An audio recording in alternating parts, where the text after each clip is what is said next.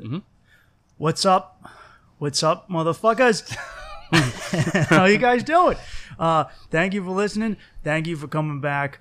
This is going to be like a joint crossover podcast between Get Your Act Together with Mike Bain, my podcast, and my friend, an amazing musician, Pablo Ruiz. Pablo, what's the name of your podcast? My podcast is P Alpha Music Podcast. You can find me any distribution platform, such as Facebook, YouTube, Apple Podcasts, iHeartRadio, all of them. This is a nice homecoming because I think the first podcast I did once I moved to New York was yours. Yes, it actually was, yeah. And now you're the first guest on mine. That's good.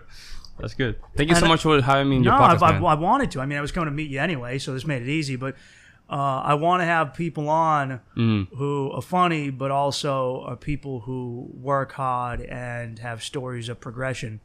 Thanks, that's bro. kind of the whole point of this podcast, is going from being a degenerate fuck up to a better person. Practically. I see. We both look awful with our facial hair right now, though. I have to disagree with you with that. Yeah. I look good with that. I get the last time your goatee was that bad was when it was kind of short though. It was, but you had it gnarly when the police came in our apartment because our old roommate tried to kill herself. Bro, that was damn. So you have to go with that back. Me and Pablo have lived together for 2 years. 2 years. Yeah. Pablo was the first person I met when I moved to New York. Now Pablo is from the west side of Puerto Rico. What's the name of your town? So Las Marias. Las Marias. Moved to New York City how many years ago? I moved in 2015. Yeah, like mid 2015. And is a classical pianist, a hell of a pianist. When I found out that my roommate was a Puerto Rican into music, I wasn't expecting to hear Beethoven every night. I'm going to be straight up with you, dude. I was expecting to hear a lot of shitty bachata music. Maybe some crappy reggaeton. I don't judge you, man. No. So simple fact, it's very hard since the classical music in the Puerto Rican culture is not as as prevalent. There's a lot of academics, Yeah. But the thing is that to follow such career in the island is very hard because it's not in the culture. Yeah. No, I get it. Now, can you make the argument? Oh, okay, but it's still in the academia, right? I mean, that's the situation in all the United States. You have classical music only in the academia, which is a problem. But that means that there's not a controlled market for people that want to pursue such career outside the academia world. Yeah, they're not teaching you to play Mozart in Appalachia, dude. No. It's true. There's very few pianists coming out of West Virginia.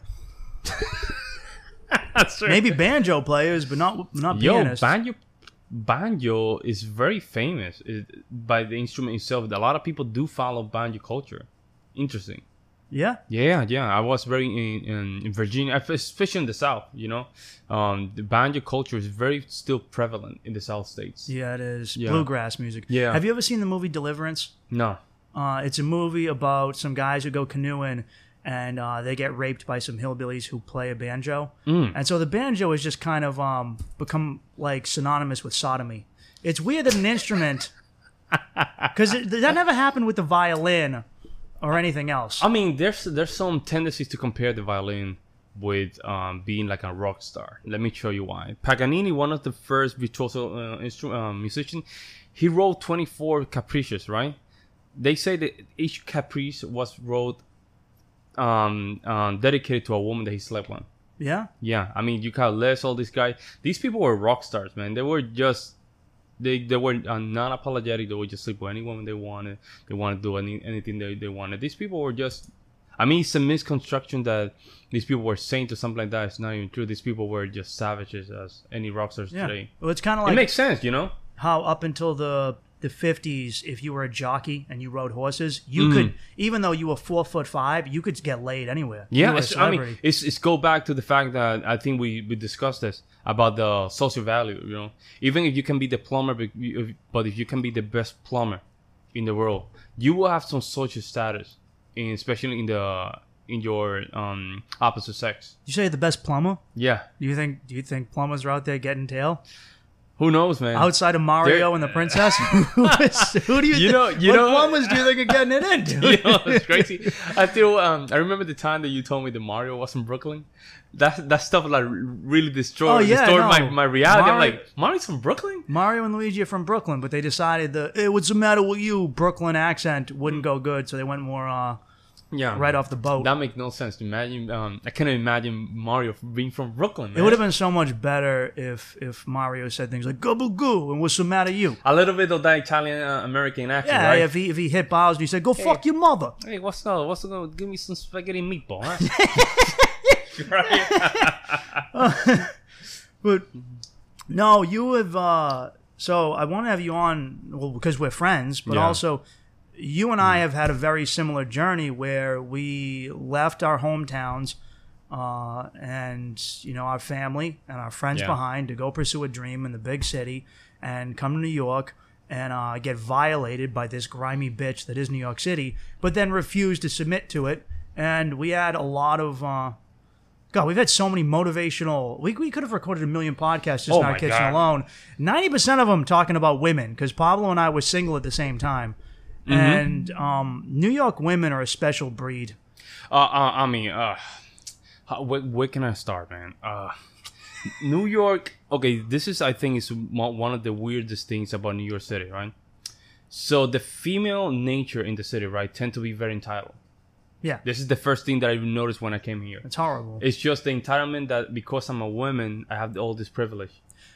I think I know where that comes from, though. I think it comes from the fact that, so if you're a woman and you get on Tinder or a dating app in a small town, or let's say you go to a bar in your little town, you only get so much attention. You get like 5 swipes, you get 2 or 3 guys hit on you, and after a while, they've already hit on you, so you don't see any new men. A woman in New York City turns on Tinder, and she already has a maxed out 99 plus likes, and she can go into a pub or a club anywhere. And so over the course of a night, a woman will have hundreds of men hit on her. And if she's a good-looking woman, she will be hit on just walking to the store at any second of the day. So it's why wouldn't you think you were the shit? Now, I would. Yeah, and that's a false confidence, right? Let's call it false confidence because you're now mistaking attention with confidence. Let me just try to just unravel that. So what happened here is since you're in the city, right?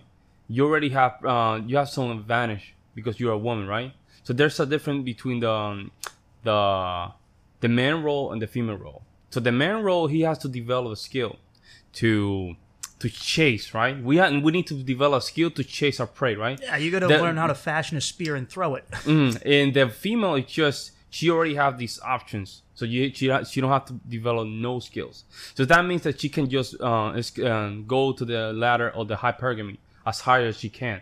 Even if she's 28, she thinks that she's this person with the high possibilities of greater things. But the reality is that when they hit those 30, 31, 32, 33, they realize that they're a little bit above the line. That's when things get a little bit crazy. And then you see them do crazy stuff. Well, what Pablo means by beyond the line is they realize they're getting older and they want to use those eggs before they go bad. Yeah, and this was very interesting because I was very into the pickup artist community. Yeah. We've had these talks. Yeah. So and I did a lot of pickups for years, man. Since I started doing before even Wisconsin, and I developed some skills. I developed some strategy, and I have my moments. But at the same time, right, I noticed that I have a shift. The shift was that I got tired chasing women. Yeah.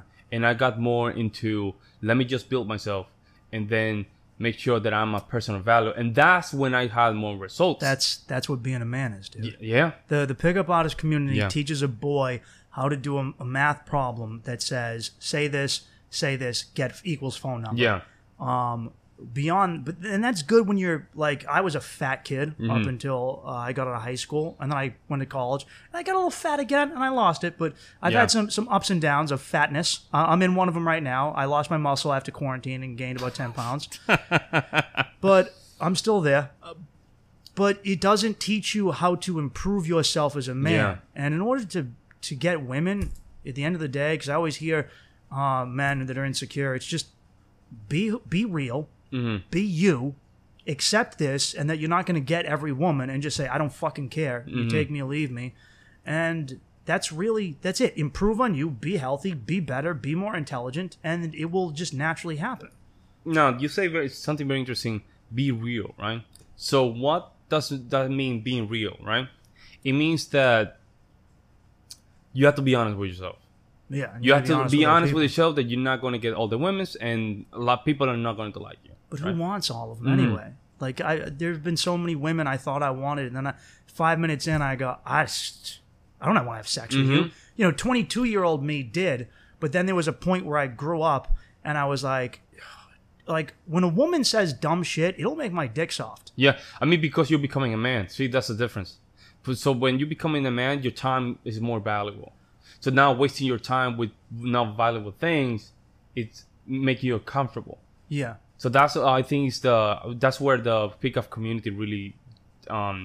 that's where they fail. They teach you how to get a woman's number and how to get her initially, but they don't teach you how to maintain her. And the only way you maintain a relationship with a woman is by being a man, taking responsibility. Manhood is all about responsibility, and I think the crux of becoming a man is this: it's pain and suffering and trauma. And if you're never exposed to those, you just become a whiny bitch boy who just points to other men and says, those are the bad men. It's like a fucking male feminist. You do that. Damn, This is something that I like to say, which is that trauma is the catalyst by which the soul of a boy is forced into that of a man. Is that you're supposed to be thrown into the water, and either you fucking swim and you fucking become a man and you take responsibility for your family, and you provide for them and you keep them safe and you give them emotional support and you nurture them, or you fucking fail and you become a weak link to everyone in your life. Now that's a very touchy subject, for the fact that means that you're taking responsibility. If for some reason, I don't know where this concept of not taking responsibility came around, that all of a sudden it's everyone's fault, but rather than me being the fault of the same problem, I don't know what happened in the way, or I don't know maybe it's the lack of fathers in homes and stuff like that. I don't know what happened. Yeah, all of a sudden it just became a problem to just take a responsibility. So I don't know. How can I say this? I can speak from my own experience. Getting to the realization that taking responsibility, right, it was a hard truth for me. Because if that means that taking responsibility meant I'm going to transform myself from being a kid, become an adult. Yeah, it hurts. It hurts. It hurts when you realize it's not just me that gets fucked up by my actions; it's someone else. Yes. And it's fucking scary because you take on anxiety if you're not sure of yourself and all these other things. You learn to deal with them over time, but you go, oh, there's someone else attached to me now. Yeah. I have a wife or a woman or a kid or my mother or my father. My parents are both sick.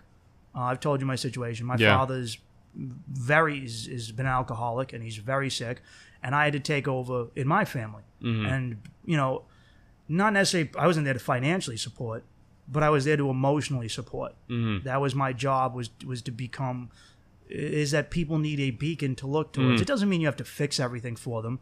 It just means you have to listen to them, and you have to give them advice, and you have to fucking love them. Yeah. And a lot of people don't want that. And what you said about lack of responsibility, my prediction with that is that it's a consumerist society. People have been taught not to value relationships, but to value things. Okay? Because I think I came to this realization during quarantine how important it is to have a family. Yeah. Okay? And at some point, I would like to have one. When I find the right woman, I would like to do that. But I'm going to be very fucking picky. I don't mind waiting. I'll wait, and I'll find the right one. But it's... So, my grandparents had... One of my grandfathers had 7 kids, and the other had 6. Yeah. They actually had extras, but, 2 or 3 died. That's just how it worked, man. You have a litter of kids. That's how it was back then, and just, some of them just wouldn't fucking make it. But you know what? The weak ones died, and the strong ones lived. And that's how it worked. And they both supported stay-at-home wives, 6, 7 kids, as bus drivers. just city bus drivers, right? That's crazy. And then something happened in the 60s and the 70s with the baby boomers where Yeah. two parents needed to work nonstop just to make ends meet to have two kids.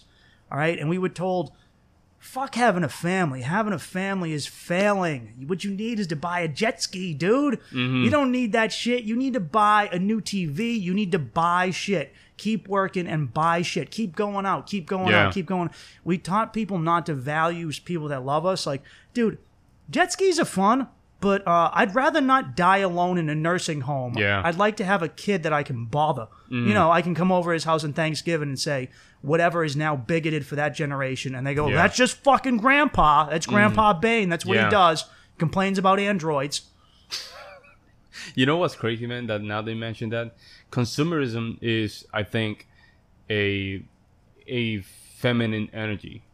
It is it's a feminine energy. You're right, actually.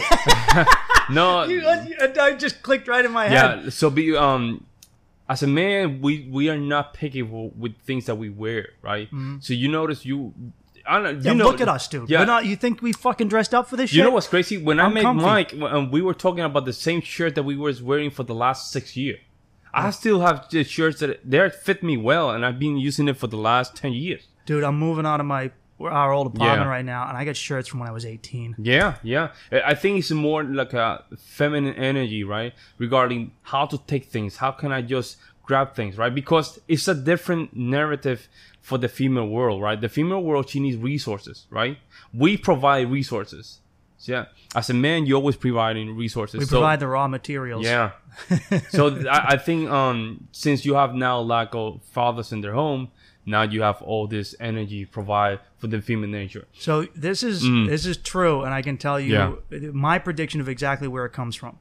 Because I came to this realization also, which is men don't really shop.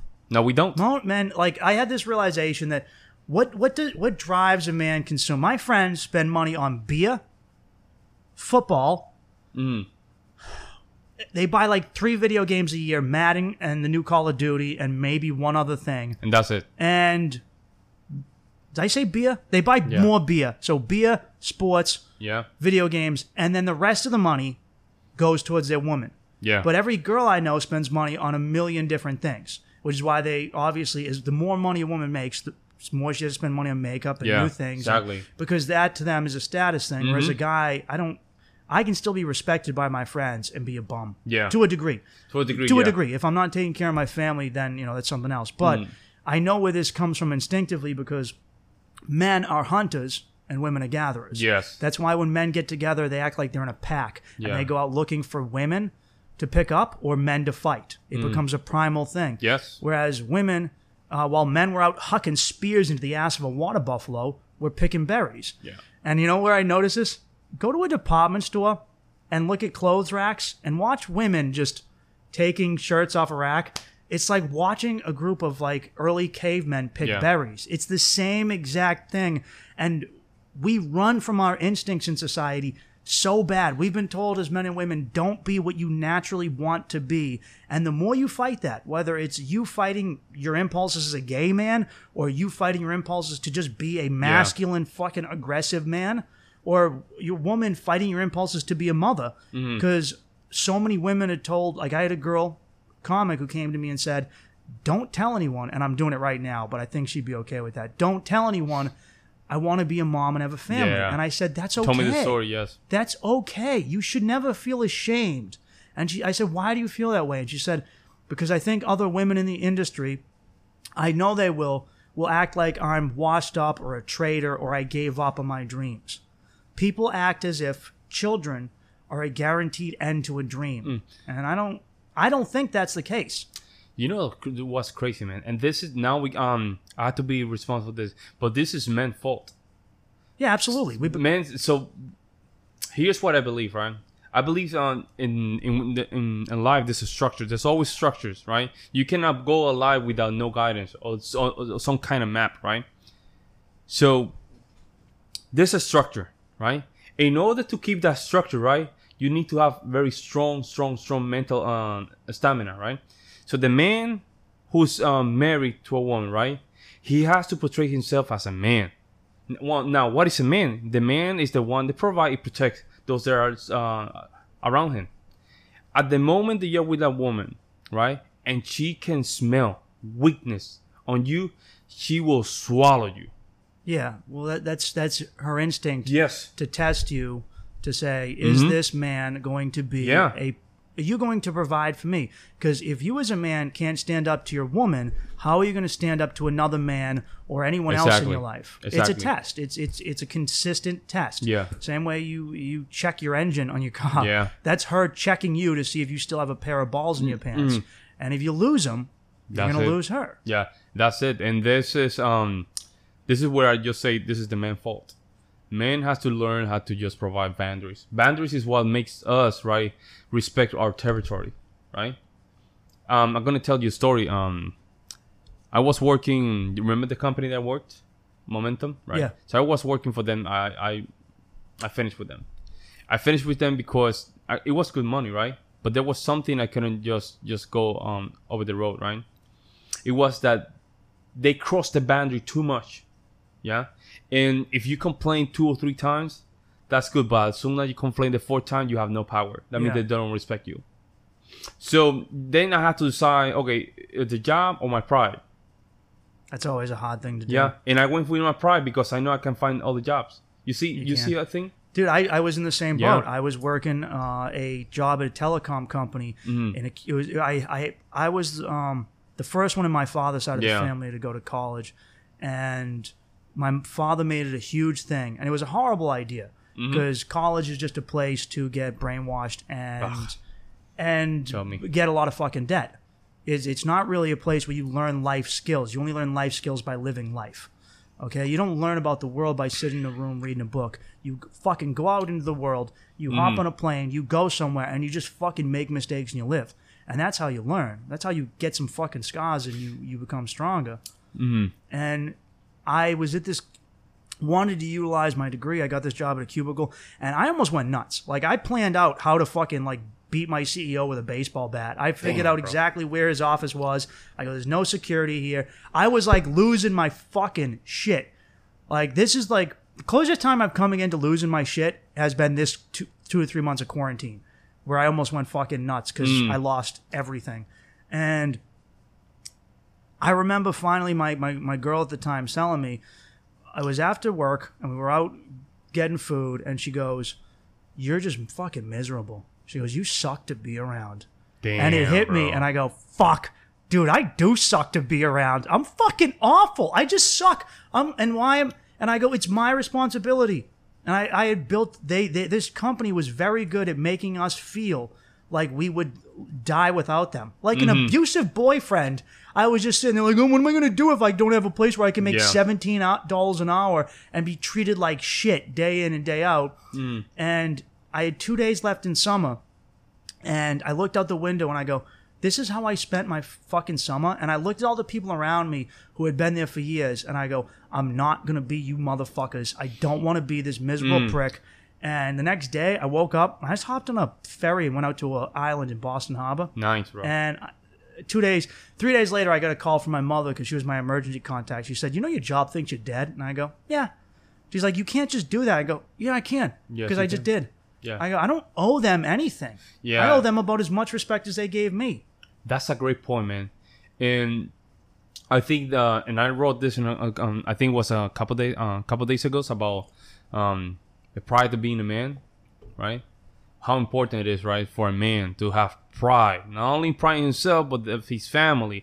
Pride is his last name, his country, the place that he live, everything. If a man lose sight of the pride, right, he will lose sight of who is just Who he really is. Really is, yes. You cannot do that, man. Yeah, I mean, I have pride. I have pride of my art. I have a lot of pride of my art. You're an amazing pianist, but what got you into music and what inspired you to get to this point? So basically, I always wanted to just, be expressive in the arts. I always imagine myself, being famous and just play my instrument, stuff like that. And I was wonder why I want to do that. Why I want to just go around, play, you know, with orchestras and stuff like that. Get women. Yeah, get women, shit like that. It's all part. That's always part of it, man. It's just part of it. That's why I got on stage. You get Yeah. on stage because you think men will respect me and women will fuck me. Yeah. That's why every dude gets on a stage. And that's a great point. It's just I have abundance, right? Yeah. It's just the fact that I have freedom and abundance.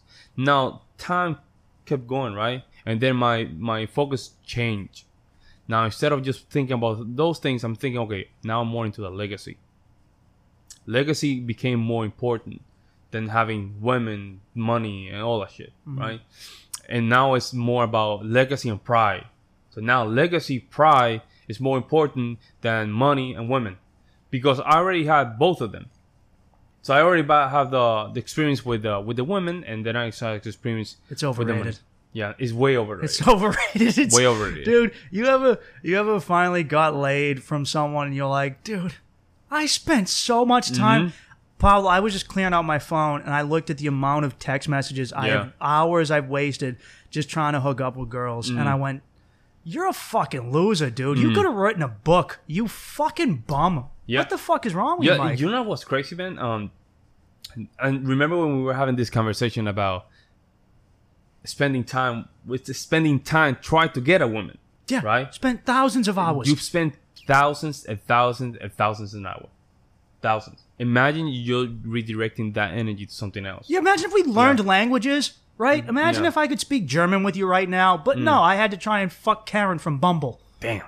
That was me. I was like, I could, I don't That know. was a bad app too. Bumble. Yeah. First girl I ever got laid with off of a dating app was Bumble, and that was it. That was it. Just, and then years down the line, nothing. There's some weird conspiracy regarding the dating app, man. The dating app is just a scam to just get guys monies, man. Some girls do it. We lived with a girl who did that. Yeah. Oh yeah, bro. She shacked up with him right now. Damn. The guy that she milked dry. We lived with a girl who was a succubus. She would get with men and she would drain them of their emotion and their money, and she would break them. She got off sexually on breaking their manhoods and like literally. Yeah, literally. She openly said only the strong deserve to survive, and she would put men she would gaslight them to a point of insanity and then fucking break them. And it was very, watching her do it in action, dude. It was like watching a cheetah chase down a gazelle, or it was like watching a bear eat a caribou. Damn, just like man. rip its fucking intestines out and go to town. And it was awful. It was. You know, that's when you start noticing. I've been living with women for years as a roommate. You know, ex-girlfriend, stuff like that. But seeing their natural behaviors, right, and the way they deal with men, my goodness, that really opened my eyes to like a different perspective about what the hell are we dealing with, man. They'll get, for example, the way she was explaining how she would just conduct herself with these guys and just stripping their resources, the manhood. Oh my goodness, it's just, you don't know what to think. I know what to think. I think she's a fucking Demon. That's what she was. monster. She was a fucking demon. I mean, hopefully she grows out of it, but at that time, she was a Damn. monster, and I called her to her face, Yeah. and she was just like, okay, you know, Yeah. She realized that she's a demon. Yeah. yeah. Damn. I learned a lot of lessons too. I think men get arrogant in their concept of women, Yeah. which is why so many men get taken advantage of by women. Is because men just assume that women are weak and Yeah. that they don't have mental faculties to manipulate or control them, or to just pimp them. Yeah. Women can pimp dudes. I've seen it happen. I've gotten caught up in it. We've all been got by a girl, you know, and you just learn. Yeah. And it's, I never, like, I may say some shit jokingly, misogynistically. Yeah. I don't ever underestimate women. I No. know what their full fucking capabilities are. And this is, now that you enter into this, as a man, right? So this is my belief in a lot of these things, right? As a man, I just make sure that my reality is stronger than hers. Yeah. And I'm very unapologetic to that shit. Well, you You know? need to be. I also, Yeah. I don't.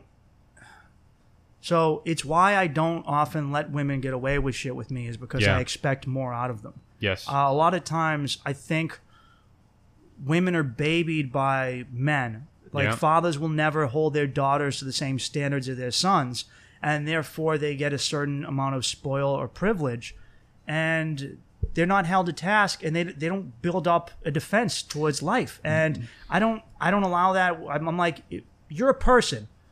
You don't get to play the naivete with me. You don't get to pretend like you don't understand things.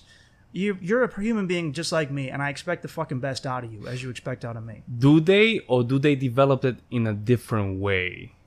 It depends, because everyone's different. Yeah. And it's easy to sit here and stereotype. Some women are like that, but I've met plenty of girls, and these are the women I'm attracted to, that weren't. Yeah. Who basically were like, you need to fucking step up. Like a girl who gets pregnant at 20 and realizes, I gotta be a mom. Mm-hmm. And not a shitty one. So guess what? I'm gonna buck the fuck up, and I'm gonna be a mom. Mm-hmm. And I'm gonna grow up. I'm gonna handle my shit. I'm gonna be responsible for my actions and myself. Mm-hmm. And that's all it is about that manhood and womanhood and just adulthood, is saying, like what we were talking about, like when you're dating a woman, it's always your fault. That's what I always do, is I remind myself, this is my fault. Yeah, It's correct. my fault if the relationship failed. It's my fault if this didn't get fixed. It's my fault if she can't express herself to me, or I won't express myself to her. Because that's my responsibility as a dude, is to just say, it's my fault, now fucking fix it. Yeah. You know what? That's very interesting, is that as a man, that's why I was telling you that a lot of these things that happens is because man himself do not know how to take responsibilities on these situations. You know, if you have a couple right now, I'm a woman, my woman's pregnant, right? Well, yeah, that's what I wanted to get into, was so Pablo Yeah. called me. Maybe I had left the city right after like things got bad with the virus. I was supposed to go on vacation. I didn't. I went to stay with some family in the woods, and Pablo called me maybe 2 weeks in, and he goes, Mike, my girlfriend's pregnant. And I go, Yeah. congratulations. But also in the back of my head, I'm like, oh shit. Yeah. Like, this is a hell of a time to be having a baby. Is like, and how, dude, did you shit a fucking brick, man? Like, when you found out that there was a pandemic and the world was shutting down, you had just lost your job, or you were on hold, and now your girlfriend, you just moved into a new place, and you're living in New York City, which is a fucking expensive city, and you're about to be a dad. What was that like, man? I man up. You did. That's why I'm fucking proud of you. Yeah, I man up. So as soon as I got the news about I'm going to be a father, I just switched very quick. Like, okay, now I have to take responsibility about this. Yeah. Now shit just hit the fan. Now I have to be the leader of my family, and now I have to make sure that I guide them. And I have to make sure that my woman feel like a woman with me, right? You have to make sure that things are clear between me and her, you know? Yeah. I have to make sure that I guide them to this process. You gotta let her know that she's safe and cared Yeah, for. she feels very safe with me. And the fact is, it's not that she feels like that. I made her feel like that. So how did I did that? Just make sure during this pandemic, everyone could have just lost their mind. Most people did. Yeah. I at various times kind of did. I pulled myself Yeah. out of the ashes. Yeah, because it was not easy. You've seen the news, everyone's dying, stuff like that. I have people calling me, hey, my dad just died because of the corona thing. I understand that. But even though I have conflicts inside my mind and all this stuff just going crazy, I have to portray to my family, right, that everything's under control. See? Yeah. And I think that's a huge difference when conflict comes to you. Just to take a deep breath, compose yourself, and just move forward, man. Just move forward. Just make sure your family trusts you. Yeah. That's the most important thing. It's like, there's kind of like being a politician. Even if you don't know what's going to happen, you tell them it's going to be okay. Because the truth is, people don't want to hear the world's going to fucking end. Yeah. All right? You don't have to lie to them, but you tell them. And the reality is, it just is what it is. If shit gets bad, it gets fucking bad, and you just work through it. Okay? You don't sit here and you cry about what's going to happen. You suck it the fuck up, and you take the punch in the face, and your nose gets broken, and it reheals. Now the question is, do we have control of that? We don't. We only have control over ourselves and how we interpret that. Yeah. We don't have control. If there's a demon going outside called coronavirus, I cannot control that. I can control what do I do in my home. I can control mostly what I can do in my surrounding, as close, right? Because even that could be even out of my reach. We control whether or not we wear face masks. That's what we control. Paul. Exactly. That and how we interpret the world. How we because not only do you have to deal with coronavirus, but you have to deal with what's going on in the country right now politically. What it like the riots, the protests, and a lot of people, you know, it's hard to say because there's a lot of different factors going on right now, but there is a group of people who believe that they're having a revolution in America. And they openly state this. Yes. They're openly stating, if you go online, there are people who say, like if they're called out for going outside, they'll say, well, it doesn't matter if we don't social distance, we're having a revolution. Yeah. And that's a fucking uncertain time to be having that. And to be a fucking dad, because you go look at your kids and say, it's going to be okay. And it might not be down the road, but right now it's okay. Yeah. So in my case, right, that I'm thinking about my future and my kids, right, is that, okay, so now I have to make sure that I get involved into the process. I have to make sure what decisions are going to be made to ensure the future of my kids, of my family. So now I have to be more conscious when we talk about politics, or we just enter in the politic realm. That I'm making decisions not only based on my circumstances, but my family's future. Yeah. So now it's different. Now it's not about only Pablo being, all this conservative stuff. Now it's about my family, my kids. I think that's what makes people naturally more conservative as they grow up, is having a family. And so I've noticed how people are reacting. So I've talked with a lot of people, and as I said, I feel like consumerism turns people away from a family and a tribe and the things that you really need to fill your fucking soul and spirit. We spoke about the community in the city. Yeah. Did we spoke about this? Like I noticed right when I got to the city, it's kind of, in gentrified areas, it's every person for themselves. No one cares about their fucking neighbor. They just care about their status. How am I viewed? Did I post the right shit on Instagram? Do I have enough followers? Am I wearing the right thing? It's not, am I loved? It's not, do my kids respect me? It's not, does anyone respect me? It's not, there's no honor or respect or any of those things that I value, that you value, that a lot of people still value. And what I noticed is, and I've talked with you about this, about how important it is for a politician to have children. And I never thought anything about it, but I've seen, like, with what's going on with the quote-unquote revolution or riots or whatever is going on. Now, a lot of people out there are clearly protesting for legitimate reform that should happen. Qualified immunity, I believe, should be taken away. I think most conservatives and liberals can all agree on that. But there's also people who are like, dude, there's a lot of people out here that are just fucking pricks who want to see the world burn. Yeah. Okay? And they don't care. And you know what? You know why they don't fucking care? Because they don't have kids. And they don't have a future. They're not invested in what happens next. And I've noticed my friends and my family who are fathers and mothers are viewing this very differently than the ones who don't have kids. And when I came back to the city this morning, I was very like, I felt all joyous and I felt happy, and I go, and that was good, but at the same time, I felt free because I was like, I don't have my family here with me. So I don't feel invested. I didn't feel invested in the world when I got back to New York City. All I was thinking about is, flat out, dude, how am I going to get my fucking dick sucked? Like everything I thought about when I lived here before, which was, all right, where am I going to smoke a blunt and how am I going to get my fucking dick sucked? Just basic fucking monkey shit. Not thinking about, like, because when where I was staying, I was with my family, and I was like staying with my younger cousins who were basically like a nephew and niece to me. And spending time with them was wholesome, and it was good. It's not as exciting, dude, as copping blow in fucking East New York and going to see a fucking hooker in Queens, dude. That's exciting. It's not happiness. It's exciting. It gets your fucking blood pumping, and you're like, am I going to get robbed? I don't know.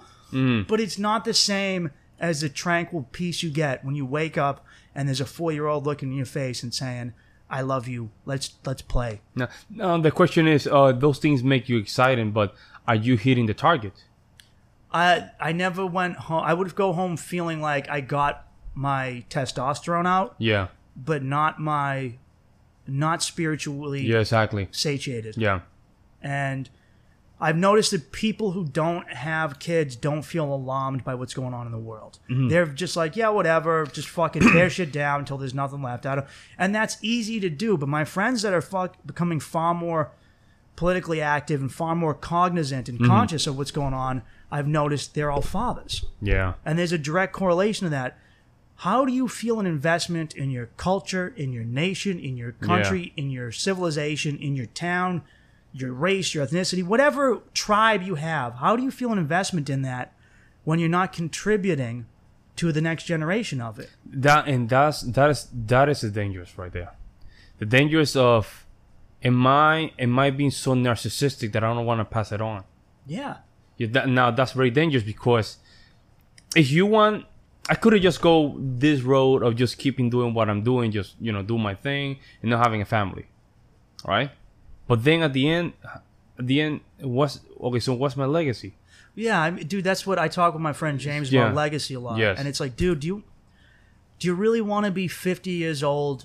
Just you're the last dude standing, and you're going out to a pub every night trying to pick up a girl who's 22 or whatever, and just are you not fulfilled by then? I mean, it's kind of like with me.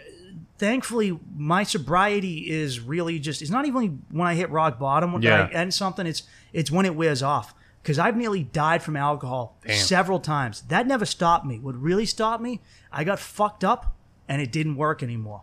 Okay, I've gone out trying to get laid just to not feel alone, and it didn't work anymore. Didn't work anymore, right? I still felt alone, dude. Yeah. Laying there with someone in a bed and you feel alone, that's some fucking psycho shit. It's not only that, I mean, it's the same with porn, man.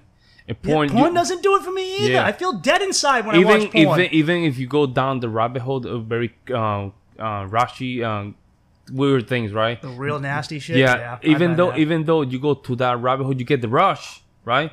But afterward you feel like, damn, really? It's like the lyrics to that Guns N' Roses song about heroin.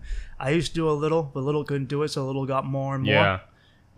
Yeah. You start off with something, and you get to the next level, and you're like, you're like, you know what? Now I need DP, and then you're like, now I need 3P, and then it's like, now I'm watching. And somehow you come around, you're watching Discovery Channel and watching two moose fuck. Yeah. And you go, how did I get here? Yeah. No, you know what's interesting? This is just a reflection on emptiness. You feel completely empty, just trying to just fuel that emptiness with nothing. Think about it. You're just trying to fuel that emptiness with nothing. When I feel loved, I don't get on apps. When I feel lonely, I can't not be on a dating app. Yeah. I'm just, and I've realized that's an internal flaw within myself, and one that I will always have to work on. It's not going to go away. It is a structural flaw within me, like a rusty beam in a building. And it needs to be fucking supported, and it's my job to fucking deal with it, dude. It is, dude. It is. I've been there so many, and I'll just be like, dude, Mike, what are you doing? And I catch myself doing it, and I'm like, what is this for? Come on, dude. Like, how about you do something? You've been on your phone for 3 hours, and you keep swiping, and you just want to. It's the same reason I get on stage. You just want someone to go, nice job. Look at you. And it's the same reason people post like the right politics online. Like right now, everyone's trying to one-up each other to be the most woke individual. And it happens a lot with comedians, especially comedians who aren't good, because if they can't get the affirmation on stage or in any up from women or the opposite gender, they want affirmation for having the right politics. They just want affirmation. And what I've realized is affirmation has to come from you. Yeah. First and foremost, if you're not enough on your own, like we were saying earlier, when you get beyond pickup artistry, if you're not enough just because you're fucking you'll never be enough with anyone else. Now, is that when they do that, is that a point, a starting point from courage or cowardice? Say that. So is that when they do that kind of stuff that they want to virtual signal, right? Is that a starting point? It's fear. For fear, right? It's fear of being rejected by a group, and which is the worst thing you can be as an artist, because in order to be a truly powerful artist, and this is going to sound like the corniest fucking shit I'm going to say in this podcast, but I really mean it. In order to be a good artist, you have to turn is the same quality you need as a good leader. So In order to be a leader or a good artist, you have to fight something instinctually in you, which tells you shut up and just be a part of the pack. You have to walk away from the pack, turn to the pack or the tribe and say, fuck you, this is what I do. And when all those eyes look at you and everyone's like, what the... And that is a painful feeling. And I've met people who jumped out of planes who've been like SWAT people who are more afraid to get on stage than nearly risk death. Because that fear has been stuck inside you by millions of years of evolution to not go against the pack. But by going against the pack, it's the only way you can lead people or inspire people. You know, there's never been the best musicians and comedians were always people who went against the grain. It was never the dude who sat there and said what everyone else wanted to hear. It was never the dude that did everything correct. No. It's not the good. But you know what's that interesting? You know why the dude that does everything correct never get any praise? Because he's just acting because it takes no courage. In behalf of just being afraid. He just wants to make sure that everyone likes him, you know? So he does everything correctly, right? But in reality, you're just making sure that you go down the deep hole that it's going to be later harder to get out. Because then you're going to be in a community that they know you are the nice guy, Joey the nice guy, right? Now you're being Joey the nice guy, trying to be Joey the not nice guy. Everyone's going to hate you now. But you already just established that Joey nice guy for years. You know? And this happens to me hundreds of times. When I started going back to Puerto Rico, those old high school and bachelor degree friends that I used to have, they see me now with a beard, like shit, like I look aggressive, right? And they can't even believe it. Even they believe the way I express myself. They're like, I used to be this shy, very shy kind of guy. Now you're this kind of aggressive guy. I'm like, I'm not afraid of you or the world. That's a bit the difference between you and me. When I was a kid and a teenager, I was more passive than almost all my friends. And I would watch my friends get into like fights, like serious fights. Like we grew up in the inner city. I remember watching my friend just knock this dude out who was twice his size, giant black dude, just walk up, drop him like it was nothing. And I remember just being like, how does he not have any fear? Just nothing. I would watch my friends steal and commit crimes and just fight people and no fear. And I was afraid. And a lot of them, as they've gotten older, they developed fear. Now they're afraid to ever break the rules. These same dudes who were never afraid to go to prison are now afraid to send their meal back at a restaurant. And I became the opposite. I'm not afraid of confrontation now. Now I'm a dude who isn't afraid to fuck up or break the law or get in trouble. It doesn't bother me, really. Also, it's easier for me because I don't have a family. Like in the same way you're about to be a dad, that is something you have to be more conscious of. But I became free. I got the freedom that people get as teenagers when I was in my late 20s. And I think it's just how I fucking evolved. Maybe that was the way for you to evolve in that way, you know? Yeah. There's some guys, there's some people that just react to certain situations completely different. I mean, it never thought in myself that I was going to be a salesman. But then all of a sudden, I became a salesman. Now I love the job. Well, you also... Necessity, dude. Necessity, yeah. That's a good point. You and I... Like, I'll get more deep into this. Me and Pablo moved to the city. Two broke fucking artists, in our 20s. You're like a year or two younger than me. Yeah. And living in a... Not the worst place, but not the fucking best place either, dude. An apartment... As a realtor, man, I think we live in a nice apartment, bro. Yeah. I mean, we what's not the worst? Yeah. What's not the worst? But we had nothing, and we worked from nothing with no jobs and made shit work for our dream. And no girlfriends, no family here, just on our own. And this is like, I was planning a trip to Asia, and everyone was like, how are you just going to do that? And the thing I was going to realize is you just figure it out. How do you move to a new city? You just fucking do it. And it's hard, and it's difficult. But when you need a bed to sleep on, you will make yourself find a bed to sleep on. When you need food to eat, you will make yourself find food. When you're in a country and you don't speak the language and you can't figure out how to do something, you fucking figure it out. when you're thrown into the water, you swim or you drown. Mm-hmm. And every instinct in your body is going to tell you to swim. Mm-hmm. When I went to Italy, it was the same thing. I mean, it was people couldn't just believe the fact that I was going to Italy and just do my thing, and I slept in each airport. Even when I went to Bulgaria, I slept in the airport for 2 days. It was very comfortable. Just put the towels on the floor. That's it. It's true, man. You just put a couple towels. I don't know about that, Pablo. I've slept. I'm going to disagree. So I slept in the Ukraine airport 2 days in a row, right? And when I was in Italy, I slept in Orlando, and I just make it happen. You know, I didn't have the money to find a hotel or shit like that, so I had to just make it happen. It's the same with the other flight. I was not. Now it became a fact that I was not even afraid to go that far away and just make it happen. That fear of what if, I don't know what to do about this, and it went away.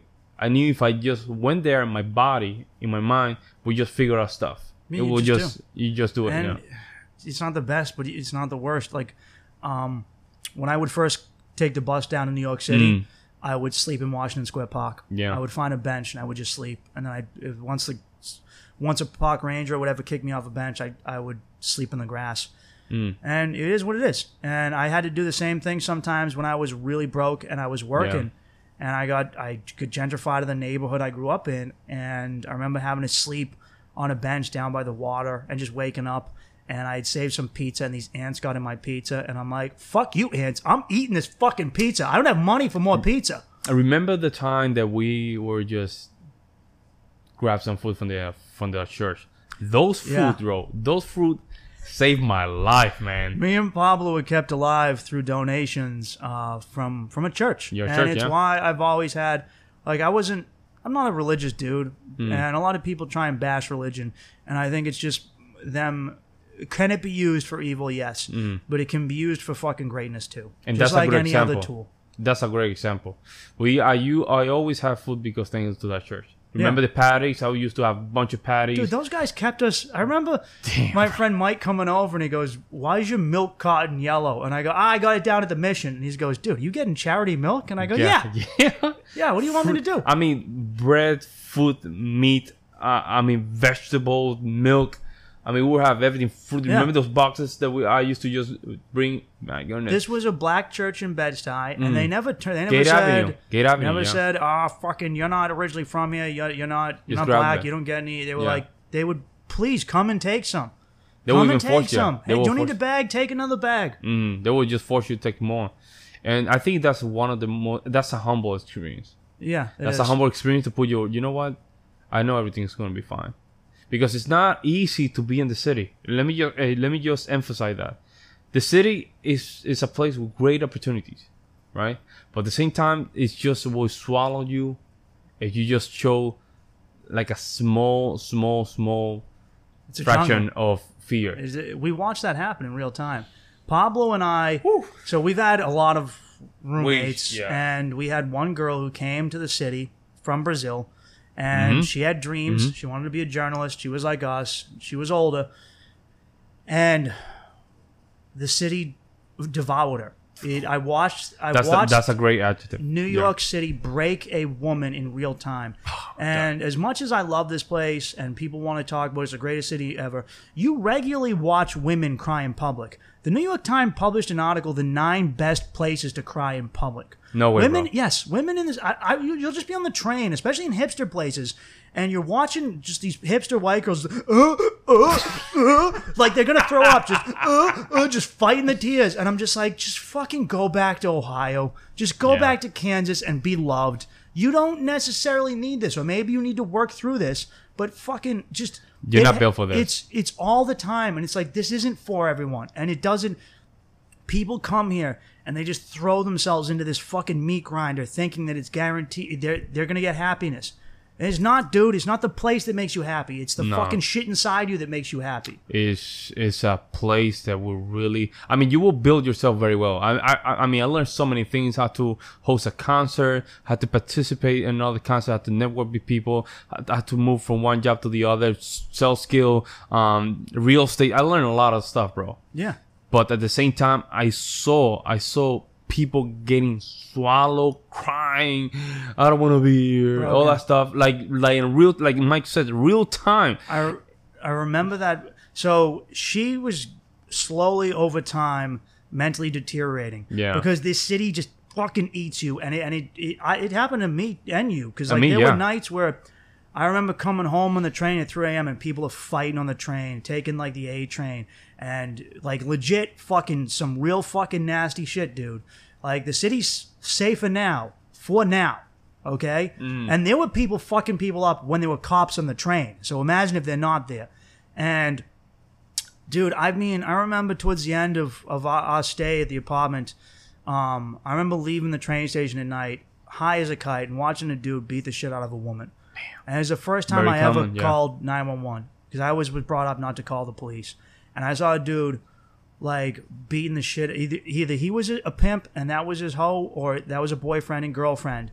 But he fucked her up, and it was like I remember watching it, and it brought me back to a dark place from shit I saw as a kid. And it took me a couple days to get over it. And the next day, you and I saw a fight between a guy and a girl in the street, and a little kid came up to us, who was maybe 8 years old, and he said, and one of the guys said, "Hey, cop, come over here," because I was white. He just assumed I must have been a cop because I was in the neighborhood.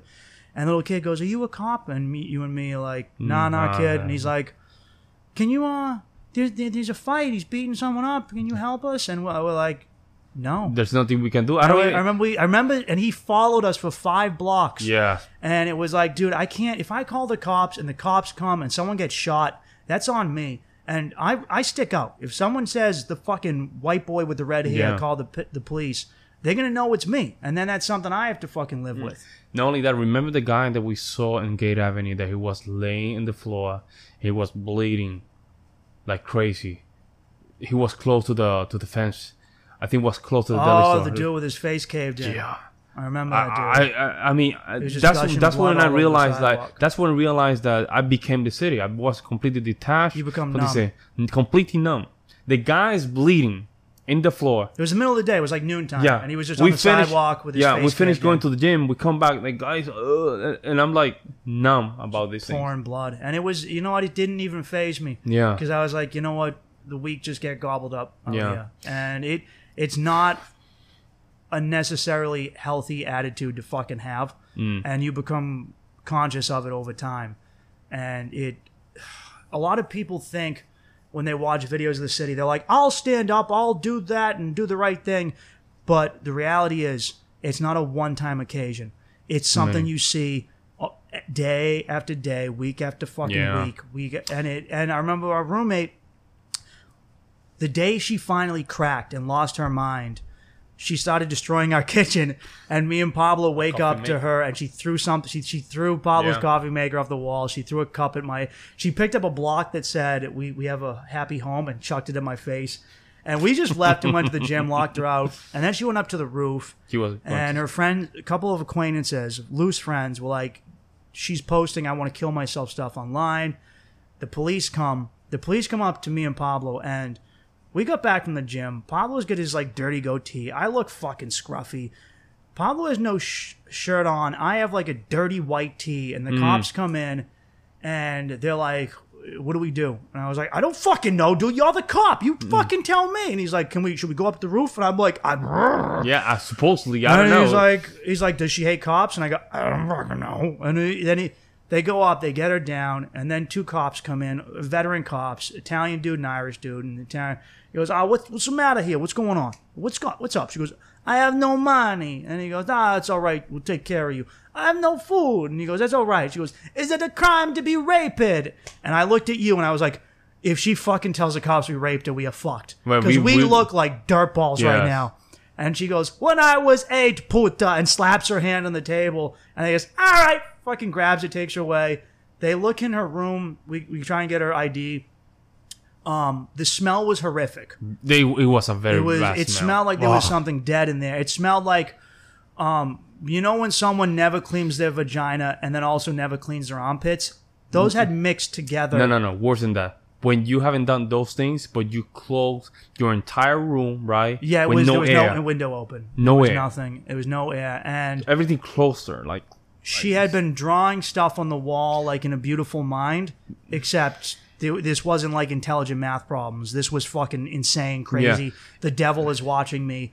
There were ripped up papers from Everywhere, psychologists yeah. explaining There that was- you need to take medication. There was things, and posted all the walls and weird numbers and stuff like that. A lot of suicide biographies from artists and stuff like that. yeah. That A lot was of very Kurt Cobain, Anthony Yeah. Bourdain shit. and this was a things that really evolved to explode. And I think me and Mike, we tried to help her in the We beginning. did. We really did try and help her, but she didn't want help. Exactly. She just wanted to blame everyone else for her problems. Yeah. She never wanted to take accountability.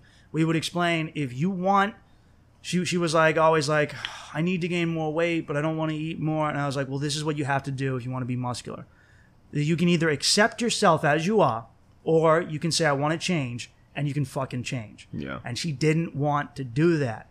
And when I looked in her eyes that morning, I was like, oh, you're gone. And then she went, she spent about 12 days in a psych ward, and then came back, and then accused a guy of rape and said that I saw it, which I didn't. I was out of fucking state doing shows.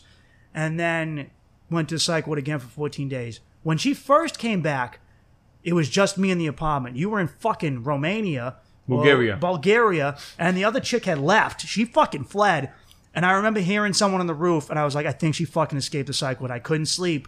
And I had to hide the knives. For a while, I was just like, she's going to kill me in my sleep. But everyone's like, why don't you leave? And I go, and what am I gonna fucking do, man? Yeah, fucking, she stabs me, she fucking stabs me. It's fucking part of life, man. Like, as long as she doesn't get me in the neck, I should be able to take the knife out and stab her. But you know what's crazy? That is very common.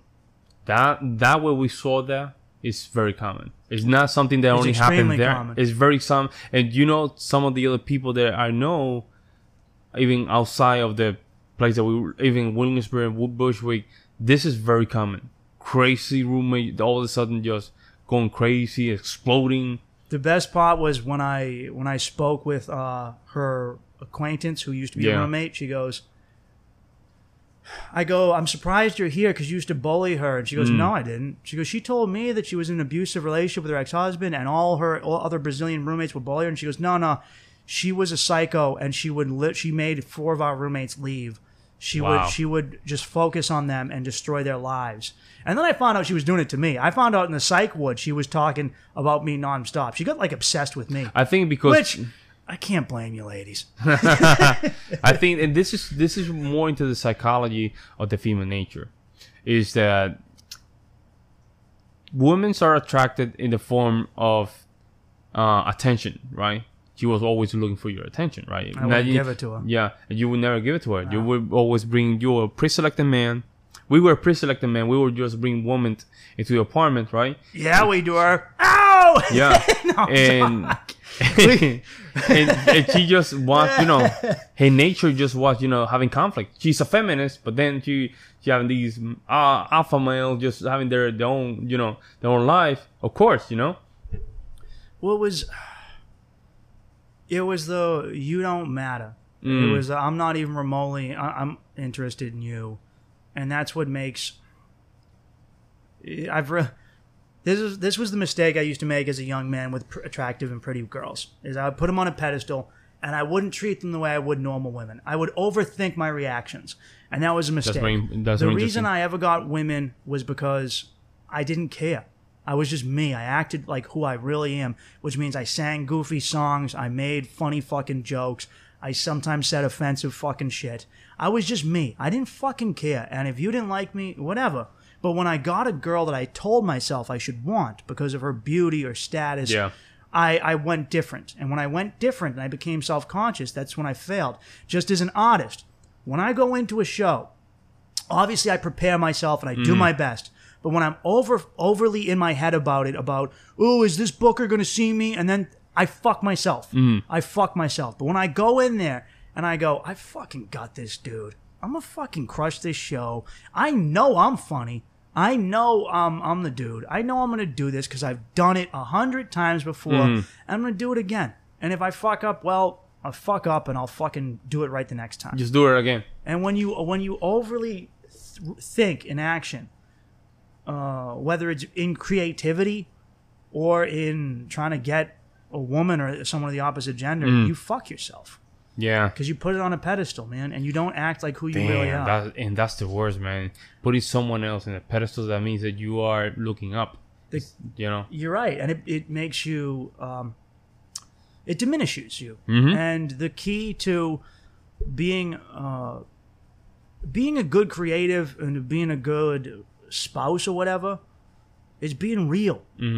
Like, no one, when an audience looks at a comedian or a musician and they know you're fake, they feel it. You watch it. You can watch a dude get on stage and just go, this dude's fake. You're a bitch. You're just telling me what I fucking want to hear. Or you're not being real. This is a character. It's the same thing when you go on a date and you put on a character.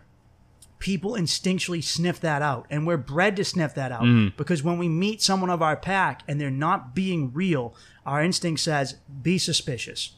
There's ulterior motives. It's the incongruency. So this is where the body starts saying, wait, something's not congruent here. I don't know if it's story, it's his body, something's not correct here. So I remember when I used to live in Wyoming, I was still studying classical music, and you'll find these Asian brilliant pianists. Brilliant, Mike. I'm telling you about people playing perfectly. You're telling me that Asians are good at classical music? Yeah. I don't fucking believe you, dude. They fucking own classical music, man. Check this out, bro. One of the girls, she played one of Prokofiev's sonata. That's a very hard piece for piano. She played perfectly, bro. By the end, she gave the last chord and she go like this. And I remember me watching and feeling that reaction. I'm like, why are you doing that? Why are you doing that? And then you can see the professor saying like, okay, now she's mine.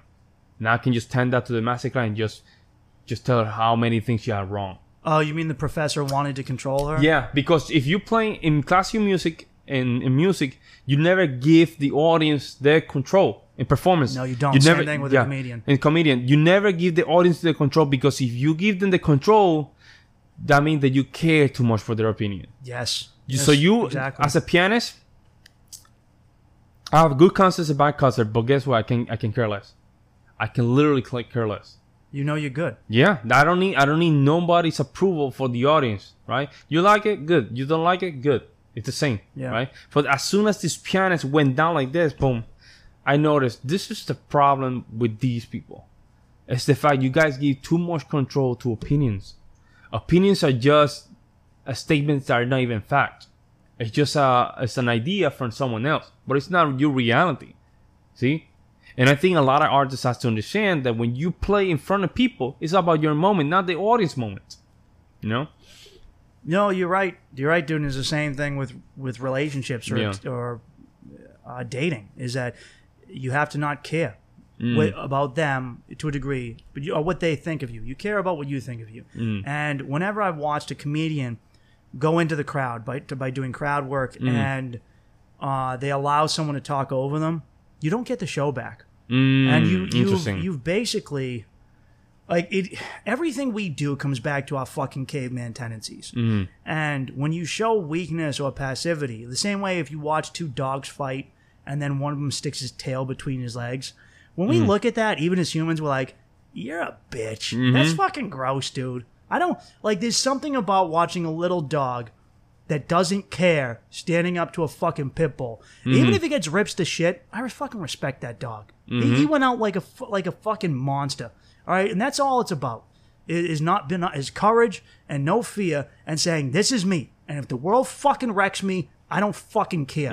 All right, I go out on my own 2 feet and I don't die like a coward. And that's, I think, something needs to be said about what's going on in the world right now, because I watch so many people that are afraid to be what they are and apologizing for who they are and how they were born and where they came from. And it's like, dude, just fucking own you. Okay? I don't care what fucking thing you got going on.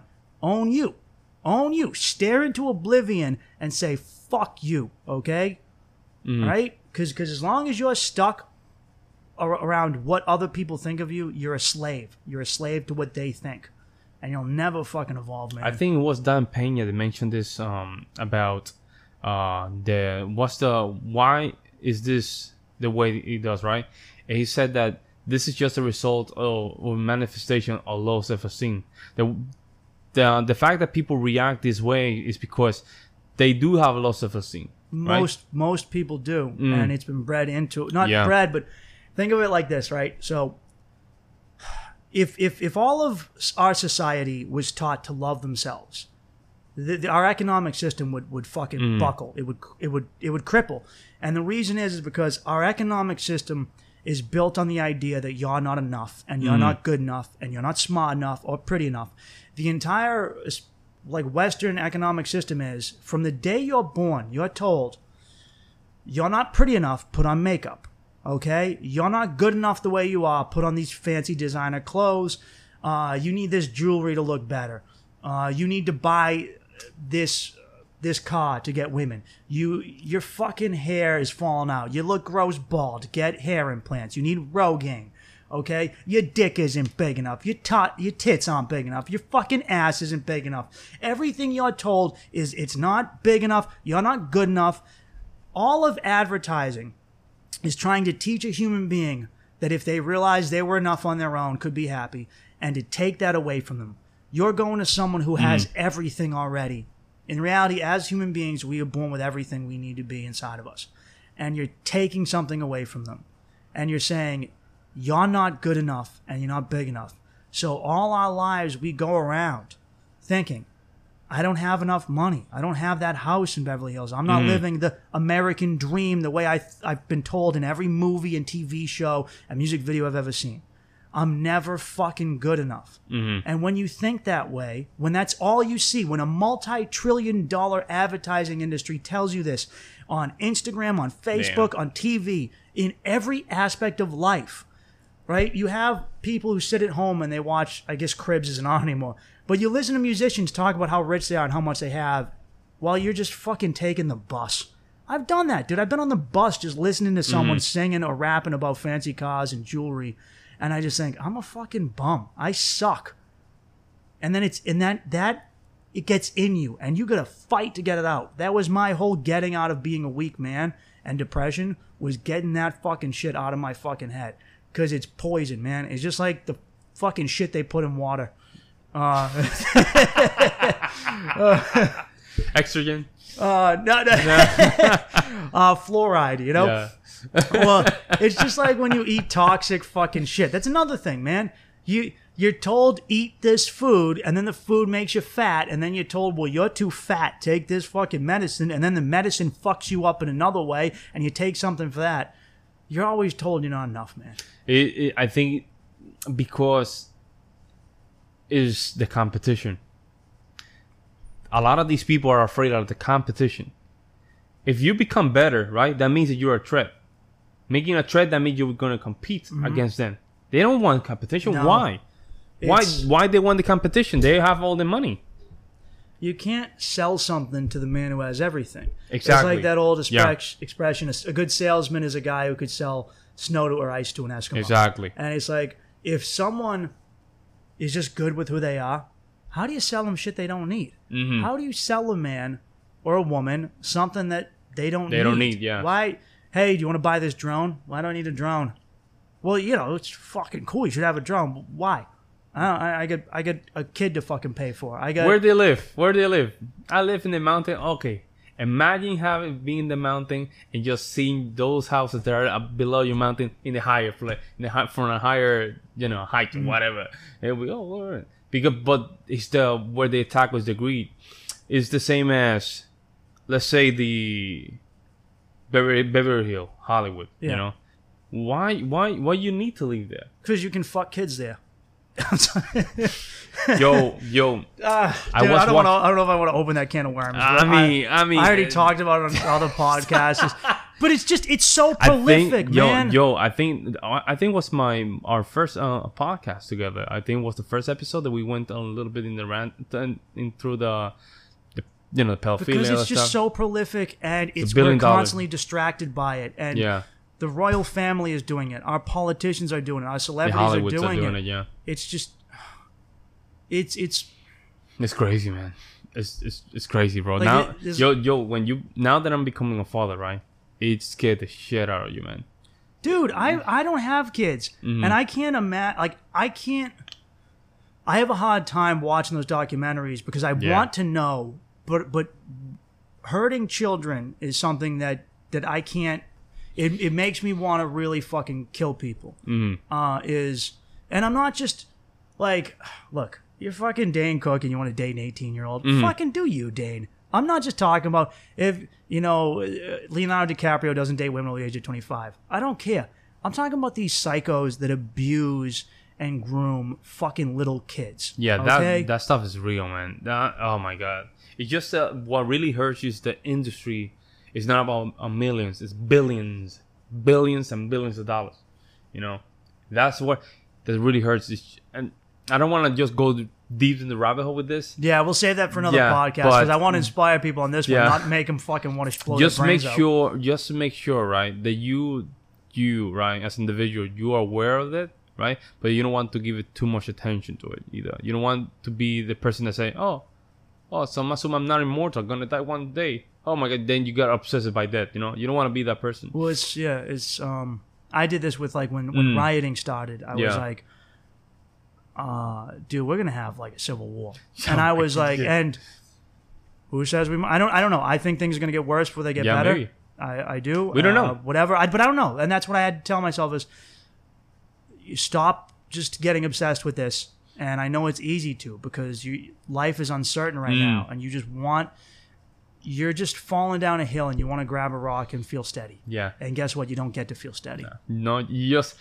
This is where, in my case now that I'm a girl, this is where I just have to show her that I'm okay. That I know everything's gonna be fine. Yeah, she cannot see me just going crazy like, oh my god, I need to have my guns. No, she had to see me that I have in control. That even though this shit is going crazy outside, inside this house, everything is fine. You don't have to worry about nothing. In some cases, don't get me wrong, it does concerns me. It concerns me. I think if it doesn't concern you, you're a fucking idiot. Yeah, it does concern me in some cases that the fact that it could get to the point of a civil war. It can. Oh, absolutely. These people, what's crazy? It's not a majority that wanted to start this war from one side, but that small minority that are just creating all these conflicts, right, can instigate a civil war. Well, when you're a group of people who doesn't want compromise, then you're going to create conflict. Because if two people are fighting and one person doesn't want to end the fight, they're not going to stop swinging. And you can say, hey, I don't want to fight anymore. Yeah. Let's just talk it out, man. I get it. And someone's still punching you. You get at a certain point realize, this motherfucker this isn't a misunderstanding. This person hates me. Yeah. They fucking hate my guts. That's a great point, man. That's a great point. It just got to a point where it's not about, let's talk about this, man. It's happened. We fought for a little bit, but it's okay. Let's talk about it. Let's grab a beer. Let's sit down. It's not about that. It's that they really want to have a conflict.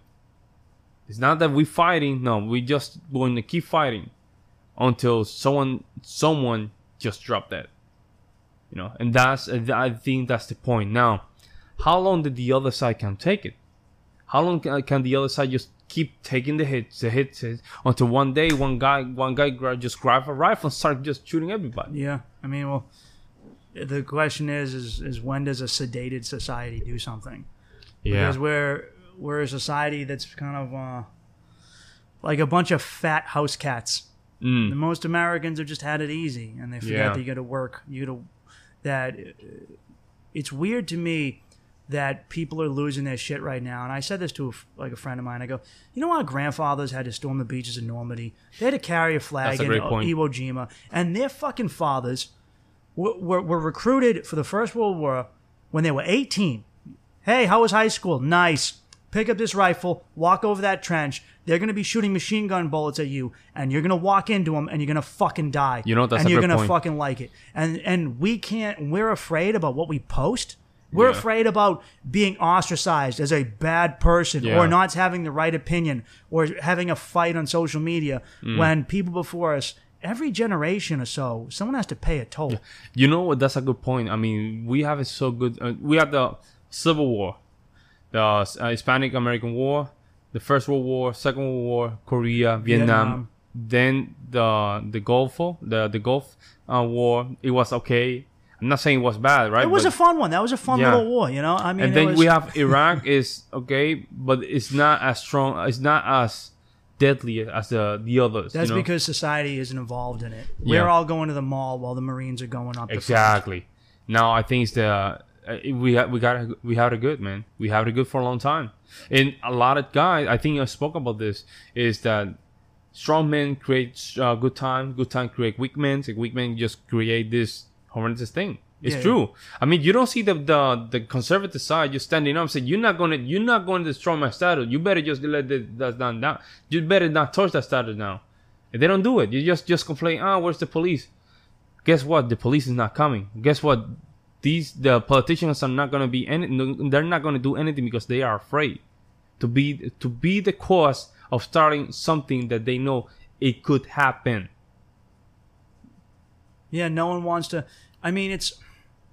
So if you study the Civil War, you realize that the Civil War in America was supposed to happen almost 3 decades before. Yeah. And every president just pushed it off to the next one. Bum. Everyone knew this was going to happen. They knew that abolitionists and slave owners could not live in the same society. That they were so viscerally opposed to one another that this war was going to happen. That there was no compromise. There is no, okay, I'll own them as slaves Monday through Friday, and then on Saturday and Sunday they get to go to the club and have fun.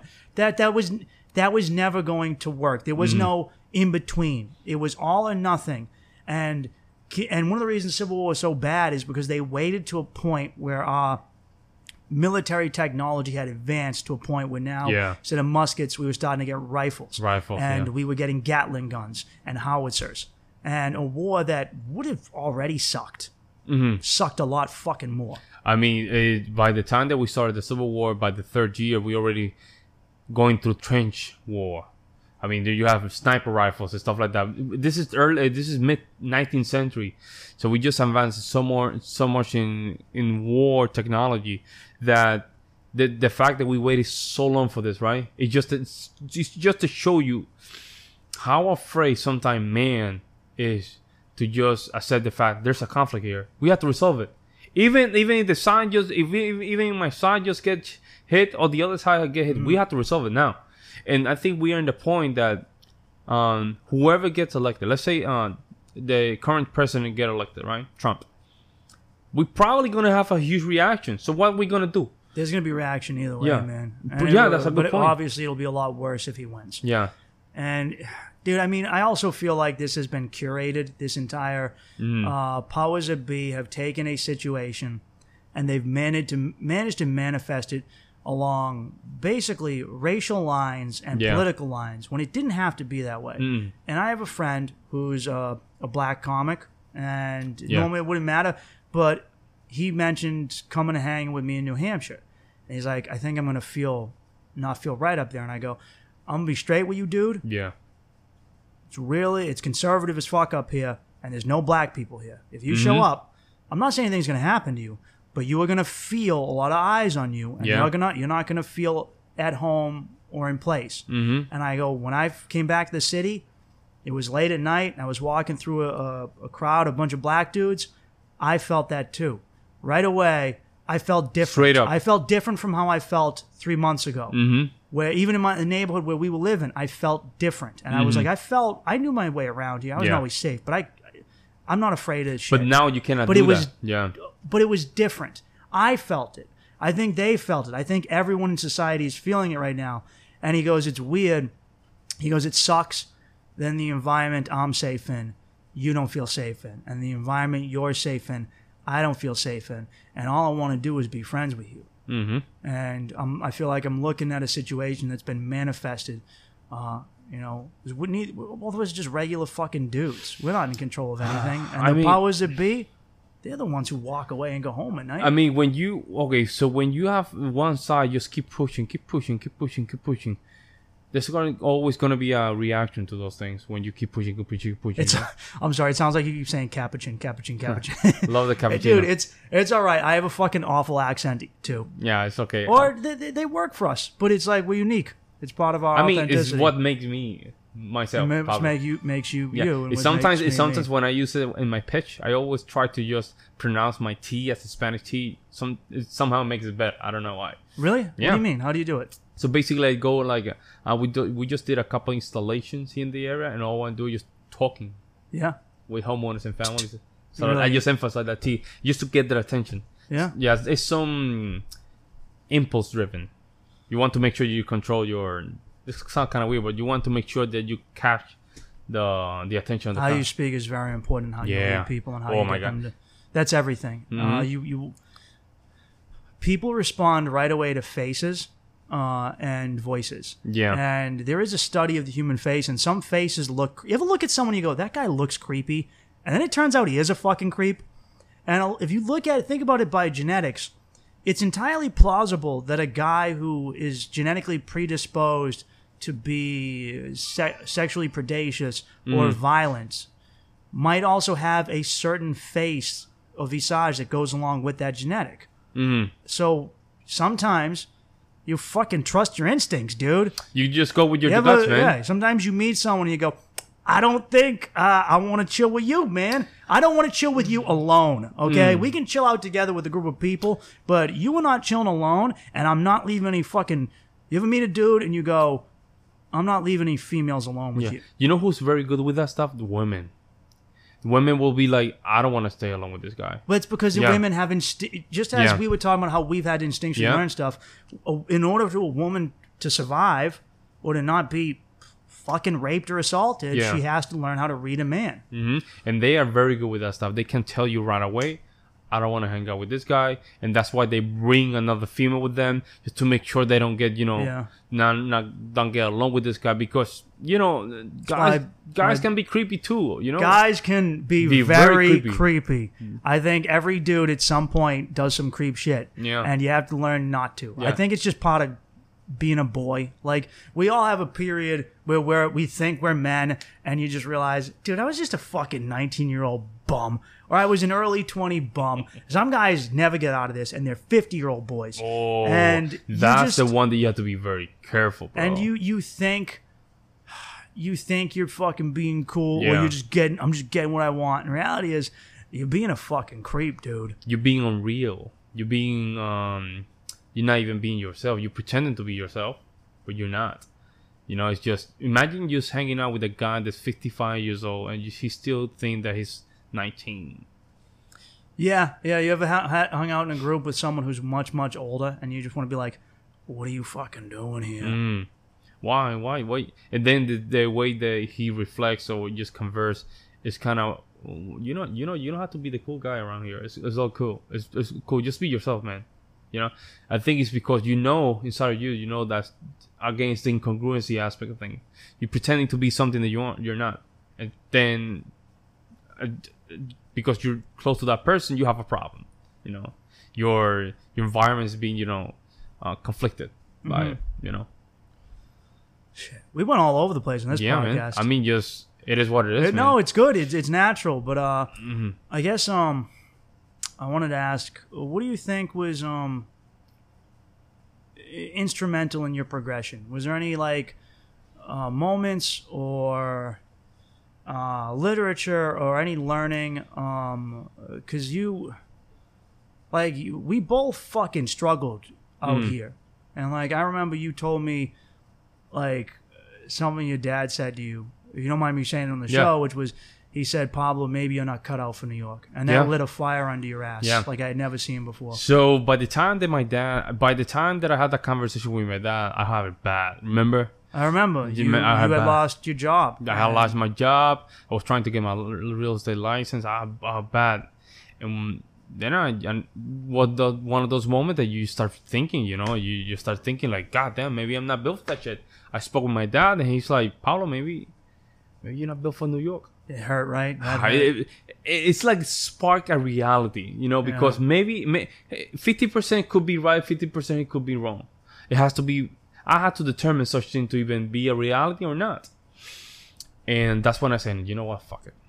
I'm going to just grab the bull by the horn and I'm going to make this thing happen. Yeah. Some way or another, and I start just, grabbing the first thing that that just come by and just trying to be the best at it. And from there, you know, things got much better. But that was a reality check, bro.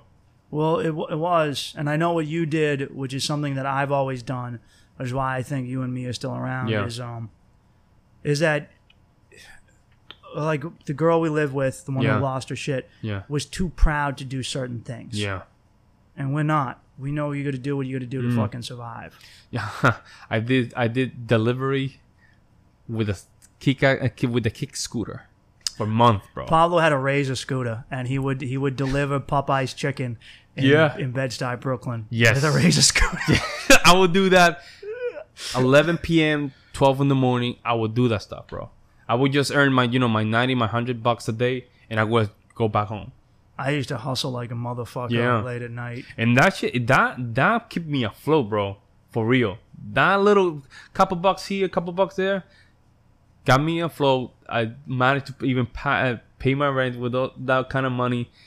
But, bro, I would just kick, from downtown Brooklyn all the way to my house, bro. You ever do work that just humbles the fuck out of you, dude? Dude. Oh, man, you just do a whole day's work, and then you see your paycheck, and you just go, you just feel like someone just punched you right in the fucking belly. I remember I would just finish my day. I'm like, God, there was time that I would only earn $25, bro. Yeah. I would just work for 5 hours, $25, man. I remember one of the days that really got to me as I've been working for my labor union. I was taking out production at a theater, and it had just been unionized, so it was very bad pay, very bad hours. And I had just done a show. I had hosted a show, and I had my hard hat with me, and someone goes, "What are you doing?" And it's February, and it was during what we call the polar vortex. It was below zero. It was well below freezing in Boston. It was one of those nights when you go out and you're in physical pain within 30 seconds. And I go, I got to go take this show out because you're working outside. Bro. And I go, yeah, I go inside, and then we go outside and load trucks. And that night, 3 of the workers got frostbite. I put on 3 pairs of gloves. I felt like my cheeks were peeling off my face. I remember being in such excruciating pain and I would have to go inside, take these heavy cases and carry these heavy steel things and bring them outside. And as soon as you could never get warm. And I did it for 4 hours. And when I got my pay, and it felt like 20. When I got my paycheck, I got $60. Oh my God. Bro. And I had got like 50 hosting that show as a comedian. And I remember holding my paycheck and just wanting to fucking cry, dude. Yeah. And being like, fuck. Yeah. Is this what I am? Is this what... It's just, those experiences are the one, I think that's the one that really humbles you. Like when you've been working for 8 hours, somehow you just earn only $20. That really put you in a perspective like, okay, I'm hitting like down bottom. I'm really hitting a place that I haven't hit before. But those motivate you. Yeah. That always, whenever I had, like when I would get complacent and I would go, you know what, Mike, maybe you just can't do it. Maybe you're not good enough. Maybe the world just doesn't fucking want you. Okay? The industry doesn't want you. No one fucking wants you. You're the only one who believes in you. No one fucking else. Okay? You're just, it's taken years and you still don't have it. Fuck off. Go fucking roll over in a ditch. And then or just go back to your old job. And then I have one of those moments where, I'd work overnight in the freezing cold and I wouldn't be fed. There was and you'd just be sitting there fucking shivering and you're covered in cuts and you get splinters and your feet are fucking bleeding from walking around in your boots. And you're just doing it for like $20 an hour before taxes, which in a major city ain't fucking shit. It's nothing, bro. It's nothing. And then it hits me and I go, I don't want to do this for the rest of my life. Yeah. This isn't. It's not worth it, bro. I'm not going to shame anyone who does, man. Anyone who puts food on their table for their kids is a good man in my fucking book. Yeah. But those moments, they fucking hit you, man. And I've had a lot of those in this city. I've had a lot of them. I've had a lot of them in my life. I mean, it just goes to show you. It goes to show you. I mean, it's going back to the church thing when we just used to grab food for the church. You already know your situation, how bad it could become, or you already become, right? That you're okay grabbing some food from the church when you know people will not even do that. You see, to the point that you reach that kind of mentality, right? Show you like, you know what? When one day I reach that level, right? I was gonna go back to those moments, and I'm gonna remind myself how to always keep myself humble, which is very important. You're never above taking help, man. Mm-hmm. There's nothing. You ain't a bitch to say, "Give me a hand." Yeah. Human beings aren't designed to be lone wolves. No. We're designed to be packs. We're designed to help one another. Okay? You're supposed to. You're not a man because you suffer alone in silence. You're honestly a bitch because you're afraid to be vulnerable and look at someone else and say, "I need help." Mm-hmm. Hey, I'm a fucking junkie and I need help. Hey, I need, and I remember thinking I could conquer alcoholism on my own until I couldn't. And I'd be like, I can't do it. I like it. I need some fucking help. And you reach out and someone fucking helps you. And then you fucking help someone else. And you know why you can help someone else? Because you know it could be possible. That's a beautiful thing. I think that's why we need to search for help for those people that already conquered those fears or those demons, man. Because they already did. So something worked for them. So why should I try it? At least, you know, if it worked for him or for her, it should work for me. Why not? Yeah. So I think that's a great point regarding help, seeking help from people that are already, you know, successful and all that shit. And basically, the most important thing is just make sure that we always conquering those demons. They're never going to end, man. No. They're always going to be there. I mean, you're always going to have to fight. That's the thing is with mental health and sobriety is the demon, the monkey on your back, it doesn't go away. You just learn to deal with it. Yeah. But it never goes away. Inside, I'm still the same fucking fat kid I was at 8 who... is like, why are my fucking nipples fat? Why do I feel good when I eat 3 triple cheeseburgers? Okay, and it just turns into a new thing. And cheeseburgers turn into alcohol, which turns into pussy, which turns into porn, and then you got to turn that into going to the gym, or reading books, or doing yoga. Yeah, that's a great point. Anything that can substitute such activity is another great way. I mean, there's no excuses, man. No. To be honest, there's no excuses. If me and Mike, I mean, oh my God, just going back, bro. If somehow we survive from the jungle, bro, anyone can. But again, it has to be personal responsibility. You have to understand that you put yourself in that hole, you can climb out from that hole. Yeah. But you have to do it from within. Do you remember when things were getting weird in the neighborhood and we would hear people getting robbed outside the window? Damn, bro. That was in March and February. That it was getting before weird. All this. Yeah, it was getting weird. You can feel some shit in the air sometimes. Yeah. And I remember noticing that people were getting more violent. Yeah. And I remember we were hearing people getting their shit taken outside in the middle of the night. remember that guy that he was telling you like, give me. He was fighting and they were screaming. He was screaming. I don't remember it, but something along the lines, "Give me my money back" or some shit like that. That was at 3 a.m. I mean, that happened like 3 or 4 times that same month. It was getting out of control. Yeah. Just to give a fun fact, the police station is like 2 blocks from where we live. I watched that dude beat that woman in front of the police station. Yeah. Dudes aren't scared of the cops before, so like, imagine now. Just imagine now. And that dude actually, so I for a second thought about intervening, but I realized that this is this wasn't a random woman. If it was, I would have gotten involved. Yeah. But it was there was some type of relationship. Yes, there was a relationship there. And when you interfere in those situations, in spousal abuse, yes, often they both turn against you. Most cops get killed in those sort of situations. And I don't know what's up.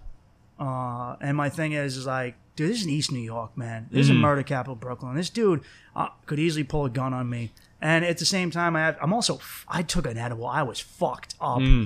And, right?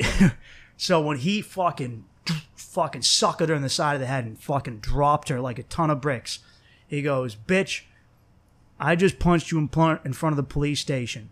You think I give a fuck? And I go, Okay. he's definitely not going to give a fuck about shooting a nosy honky. I know that much. I was like, dude, he's like, if this is how he treats the woman he loves, he's going to fucking end me. And I was like, all right, this is when I have to be selfish enough to try and preserve my own fucking life. Yeah, and that's when you have to make the decision. This is not my battle. No. You just walk away. And There's a time and a place to get involved. But I've also learned in this city, I can't get involved in everything. And I told you about the time I saw the lesbians fighting. I was coming home on the train at 3 a.m, A train, watching this butch girl. And she drilled her fucking girlfriend in the face and was threatening to beat her. And I was like the only one near him. Damn, and I go, bro. I'm like, dude, 2 black lesbians, me. Like, regardless of whether or not I'm doing the right thing. This could like if someone gets on the train and I'm fucking fighting a black girl lesbian, like this just, dude, it does not look good. It doesn't look good for me, man. Like there's how do I, and what if they both turn on me and I'm just fucking fighting 2 girls just throwing fucking hands and people get on the train and I'm like, they'll be saying, what the hell are you doing? We asked Bob. Bob was a guy we used to work out with, guy who had lung cancer and who had come back from it. Bob, yeah. Bob, I hope he's doing well. He's was 60-year-old black dude from the South, and he overheard us, and he goes, "You know what you do, Mike? You mind your business." Yeah. And I go, Yeah. I was like, yeah, but I have to. I'm a good person. We all obsess with our morality and whether or not we are good or bad people. And the reality is not everyone's good, not everyone's bad. We are a mix, and the idea is to be more of one than the other. Mm-hmm. And in the end of it's also like, I mean, it's just so hard to make a decision in that kind of situation. I had to be like, all right, she hit her once, and I go, Yeah. if she hits her again, I have to say something. I have to at least say something, okay? And thankfully she didn't. Thankfully she just verbally fucking abused No, her. you were saying, I remember that Bob was saying, like, if she hit her in front of you, that means that they've been in this relationship for a long He said time. if she's hitting her in public, that means it's definitely happening behind doors, and it didn't just happen. That sort of violence, and I've been in a relationship where women have hit me, that it doesn't just happen right then and there. It builds up to builds that, up, yeah. and it built up to that because I fucking let it build up to that. Is that there's a escalation that goes from very small kind of acts, and then all of a sudden it just evolved to this weird It gets to verbal abuse and emotional abuse and USC, gaslighting. MMA kind of and then shit. Yeah. and then you're just fucking teeing off and Yeah. putting each other in headlocks. Then all of a sudden they just, all of a sudden they're just doing Brazilian jiu-jitsu in the floor. I mean, that's not your fight, man. Just let it be. Especially in this. I mean, let me make an argument. Let me be the devil's advocate right now. If there was a community, you were close to your town, you know everybody, you know Frankie and Johnny and Paulie. If you know them and there's something like that happens, you know the situation. Then it works. Now it works. But yeah. that's not something you can have in the city. And Yeah. as much as I love the cities, I've lived my whole life in the city. I don't have a community in New York. When I Yeah. was in Boston, I grew up in a community, and I didn't have that feeling of loneliness. And I knew that you could interfere in the neighborhood because we were all on the same team. We were all poor Irish fucking descent immigrants or Irish immigrant children, and we were all in it together, fighting the same fucking demon to get out and have a better life. And this is why I think I don't know, destruction of the small town, the community, and the family is the biggest I thing. know you were going there, yeah.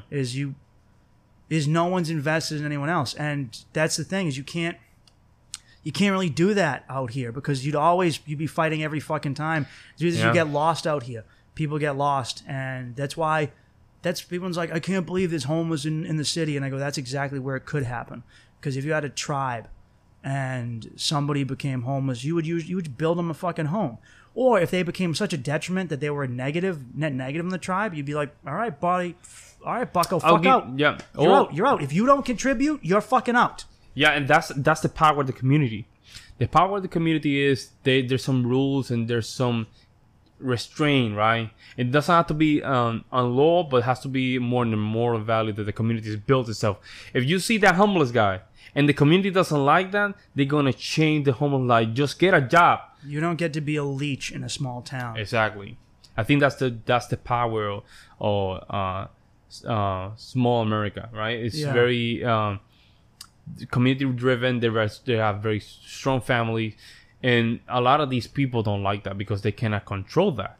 No. When you have a community is very strong, it's hard to just come here and just do whatever the hell you want to do. You can't change their moral compass. You can't just go in and say, this is the way your culture is going to change. I, your corporate overlord, I'm going to explain to you how you don't need this anymore, and you need to buy my bullshit. That is a good point. I know you're happy right now. You're happy on your little farm with your wife and kids, but, dude, you don't have a PS5. You need to have a PS5. You have to. And you're like, well, maybe I want a PS5. And you go, yeah, well, you dude, you don't have a motorcycle? And you're like, no, I don't need one. And you're like, I'm going to spend a lot of money teaching you that you're not good enough without one. And that's how it works. And speaking of which, I don't know, how long have we been doing this? We've been going for a while, right? What do you mean?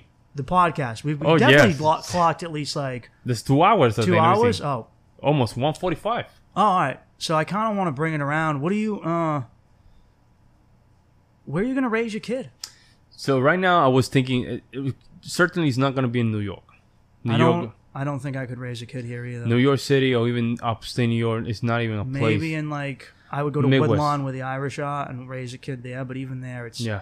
Maybe. Midwest. I'll go into the Midwest of the country, probably, Wisconsin. I'm very familiar with Wisconsin or Iowa, Illinois. It's very family oriented. Blue collar kind of culture. I like that. And it's cheap, man. Yeah. It's just the properties are cheap. With $300,000, I can have a nice big house, bro. Here, with $3,000, the only thing I can do is just wipe my ass. It's the truth, man. You cannot buy a house with $3,000 in the city or in New York. Well, not now. Who knows what this recession will do? But as of now, you can't. So I have to think not only in the property but the family-oriented culture, job. I like to do virtual and affiliate marketing, music. I'm doing good with music distribution. That's a plus, All the stuff doesn't matter where I go. I'm always gonna make the money. You know what? That's the right thing to have. Is wherever I go, I bring my talent and myself with it. And this was something I came to a realization with: is I'm gonna come back to the city, but I don't need to be here to succeed. And I told myself I did. And the reality is that as much as I hated the internet, as we're doing right now, allows random people to hear us and allows us to reach out to people. And it allows us to free ourselves from gatekeepers who don't want us. Yeah. And I'll be completely fucking real right now. I've been called out for this. The comedy industry, doesn't want white dudes right now. And unless you're clearly gay, and even then, they don't want a guy. They need you to be like flamboyant or some version of non-binary, genderqueer. But if you're an alpha, like if you're like, one of the reasons they want to cancel Rogan is just, you can say whatever they want about him. It's because Rogan is an unapologetic alpha male, and there's a group of people who hate that. And I've encountered these people for a long time, and they'll just meet me and I know you hate me. I haven't said a word to you and you hate me, and it's because I will not kowtow to you. I will not give you the satisfaction of feeling like you're superior to me. Well, then I'm weak. You don't get it. I will not give in. Doesn't matter what you fucking do to me. You're not fucking doing it. And I realized because I had a friend who went to NACA, which is where you go to meet colleges and they hire you. And they said, hey, dude, this guy's an amazing comedian. Yeah. I don't want to say too much because I don't want to give away who he is because I don't want to put his story out there. But they said to him, you're amazing and you're funny, but it sucks you're a white dude. Damn, bro. Another guy I know who had a TV show, his agent told him, he goes, why won't you turn my calls? And he goes, you picked the wrong year to be a white dude in Hollywood. And it's basically, and they're not just doing it, they're doing it to a lot of minority men who act masculine and alpha too. So it's a masculine trait that they don't want to portray. Yes, if you look at a lot of black comics now that are coming out against specials, they're usually very passive, effeminate, and nerdy. And they're not like, it's not a Def Jam, it's not a strong black fucking dude from Bed-Stuy getting up there, fucking being confident, telling jokes the way he does. Like, they've wanted to cancel Chappelle and they couldn't. They've tried. because he's unapologetic. And I realized if these people didn't want me before what's going on in America right now, before America was kind of like, white dudes, fucking you guys are the devil, they're definitely not going to want me after. So why am I still barking up their tree? And why don't I just do my own fucking thing? That's a great point, man. And I think finding the niche is very important. I mean, you know the industry. I know the industry. It's just there's a reality that we cannot control. Right? You just control us, bro. Yeah. All we can do is just control what we can just produce, right? And just make sure if people like your material, they're gonna like it either way. They're gonna like it either way. So just make sure that we just build ourselves from the way down to the heavens, Yeah, man. It's I guess if there's something to come away from this, it's family's not a fucking death sentence like we've been told. Our generation has been brainwashed into that, and it's fucking good to be loved, dude. I know I said a lot of corny ass fucking shit on this podcast, but it's good. Like they are. Like when I've been hanging out with my cousin's kids, like her husband goes, "Isn't it nice? Don't you feel like a rock star?" And I go, I do. I show up, and they just love me. Yeah. They love me for me. And the other day, I forget that they're there, and I do that thing that you do as an adult where I go, talk to their parents. I go, who's a fucking dummy? And I'm about to say that someone we know is a dumb. And they go, who's a dummy? And I go, I shouldn't tell you this. And I go, I'm a dummy. And they go, Michael, you're not a dummy. Why would you ever say that about you? And I go, I'm like, you guys fucking believe in me. You haven't realized there's cooler fucking people out there in the world. I mean, there's so many topics about. We can just even ravel that one to another rabbit hole about just brainwashing millennials to think that having a family is not even a priority or it's not even important. And look, family's not for everyone. If it isn't for you, you shouldn't be pushed into it. I'm all for if you don't want it, don't do it. But I would say that I feel more people are encouraged, at least in the entertainment industry, not to than to have one. No one's ever said, have a kid that's good for your career. It's always don't have one, they're bad for your career. It makes sense. I mean, now you're putting a priority to your family instead of your age and whatever that these people tell you. I mean, now you're thinking like, now I need to do this not only for me, but for my family. And now you have a wife, you have kids and stuff like that. And they're thinking like, I'm losing control because now these things are more priority for him as they are. But then he has to choose which one is a priority in the moment. Just to be honest, man, and that's a good point. Not everyone can have a family. No, not everyone's built for it. Not everyone has to have to. You have 5 kids and make up for that dude who isn't having any. Yeah. And it's just that and that's going to be another topic. I think a lot of these millennials, they're 32, 35, and they still looking themselves, right? Probably they are lost to their purpose, And the purpose could be very simple. Purpose could be a family. Purpose can be help. Purpose can be becoming an inspirational speaker, comedian, musician, but they're lost on that, And I think something happened in the generation of millennials that we somehow just detach ourselves from hitting something as a goal, right? So right now we just trying to still live a life, like still live in college with roommates and stuff like that. Then I think that our growth into adulthood has been retarded. It has been. I don't know if I use that correctly. Late, but yes, late. It is. And part of that is, how do you start a family when you're $300,000 in student loan debt? Yeah. I'm in debt. Can't. You're in debt. We're both dudes who did everything to get to a better life. We did what we were supposed to, like what we were told to do by the people we trusted. Every authority figure I've ever known has fucking lied to me, and not for my own good.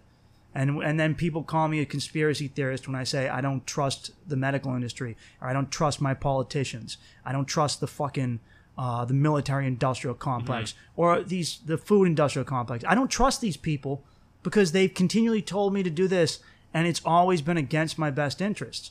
All right, you can't have a family, or you can try, but it's difficult to have a family, or to even move into that next step of your life when you're crippled in debt, and houses are more expensive, and kids are more expensive. Mike, you not want to believe how much it costs, like a small 1-bedroom apartment in Manhattan. Yeah, $6.5 million, bro. Small apartment. 6 point. Hey, you know how much. Here's to the recession, baby. Yeah, I was telling my girl that if you want to buy a property in Manhattan, just let that market just crash down to the ground, man, and then buy something if you want to.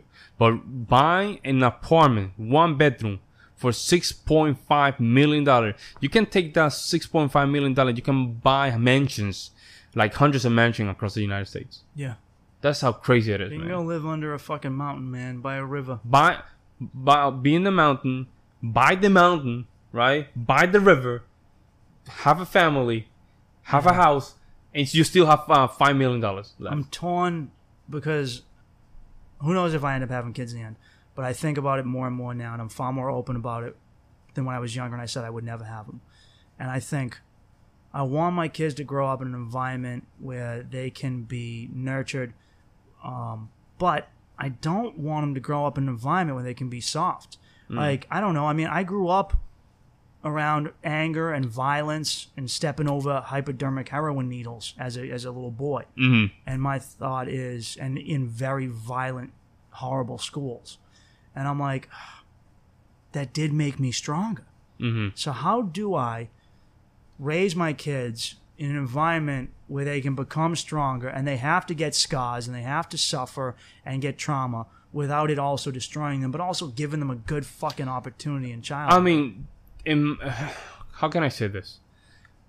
You can still raise them to be like that, but you have to be the model for that. Yeah. You have to be the model. Okay, you if your kid want to be a strong man and go to the world strong as a strong man, you have to teach him how to be like that. You have to teach him how to just go through the world. Hey, this is how the way that I do business. This is how the way I just find myself just making whatever I need from here. This is how you respect people. This is how people are supposed to respect you. Mm-hmm. See, these are things that you can teach your kids without going through that struggle. It's not. I'm not saying do not. It's like not. We cannot make the mistake of the last generation that they told us, okay, let me just work while you just study, and then somehow you're gonna have a better life. No. You work, teach your kid how to work as well. Teach him how to go through the world as well. Okay? Don't put them in a safe space where not working hard is not part of his job as a future adult, Making them part of that process could really help a lot. Let them fail. Yeah. Like, that's my one of the things I love about being with my cousin's kids is their daughter's 4. And every time I see her, she's wearing a sundress, but she is covered in cuts and bruises from being a kid. Mm. Like, she'll just, like, we're hanging out, she fell down and hit her head. And she's like, and I go down, I go, what's, and like her brother pushed her over. She goes, I hate you. And I go, talk to me. What's going on? She goes, well, he pushed me and I hit him. And I go, you okay? And all she needed was me to listen. All she needed was me to go, what's going on? Talk to me. And within 30 seconds, she's fine. Yeah. She's She's running get again. the fuck out. And also, it's good. You should fucking feel pain. You don't want them. I don't want fucking weak kids, dude. I don't care what anyone says. I'll still love them, but I don't want fucking weak kids. That's so much. That's not even making a favor to nobody. Having weak kids doesn't help anybody. No, it doesn't help them because then they grow up and they have no real problems and they try and take someone else's plight and make it their own I think identity. in making kids accountable, if they did something wrong, make sure that there's some consequences when they do things wrong. When they do things right, just make sure that nice job, right? But just making sure that there's a reason why doing things wrong, there's consequences, and doing things good, there's some kind of reward, and I think that's all about the family, the structure. I mean, if dad is in the right place and mom is in the right place, and they know what they need to do to the future family, everything will be fine. I got big into. So I know how to read people. It's a quality I have. It's something I've developed to survive, to be a better comedian, and to be better at life. And I pride myself in my ability to look someone and realize where they come from and what's going on. And what I've instinctively time and time again realized is that the problems we have overwhelmingly as adults, they always come from childhood. And if you look at people, and once you find out, oh, I didn't have a mom, or I didn't have a dad, or my mom was a junkie, or my dad was abusive, you go, that's why you do that thing. Mm-hmm. That's why you do that thing. That's why that aspect of your personality has that thing as how you interact with others. And like me, I don't want to be the man my dad is. Mm-hmm. And so I will govern myself accordingly. Mm-hmm. You want to end a cycle. You want to. I don't want to. I'm not going to continue a cycle of apples falling right in the same place and becoming the next fucking alcoholic tree. Like your dad was a musician. He taught you how to fucking play. My dad taught me how to fucking drink. He didn't put anything in my hands, but I watched him enough to know I'm gonna fucking do this thing too. That's very And interesting. my kid won't ever grow up seeing me fucking touch liquor. Genetically, he'll probably be a fucking booze bag too. It's in his fucking genes. But Yeah. I won't be But the at one to least- set that fucking. But example. at least it's not gonna be because dad was doing it. This is where it's important to make sure that you start drinking. It was not because of me, because I didn't teach you how to do that. Yeah. And I had this conversation with my dad. I mean, I remember one time when my brother was doing drugs and stuff like that, and something happened. He lost control of it, and he called my dad, and they were having the conversation. My dad has just gave a small statement.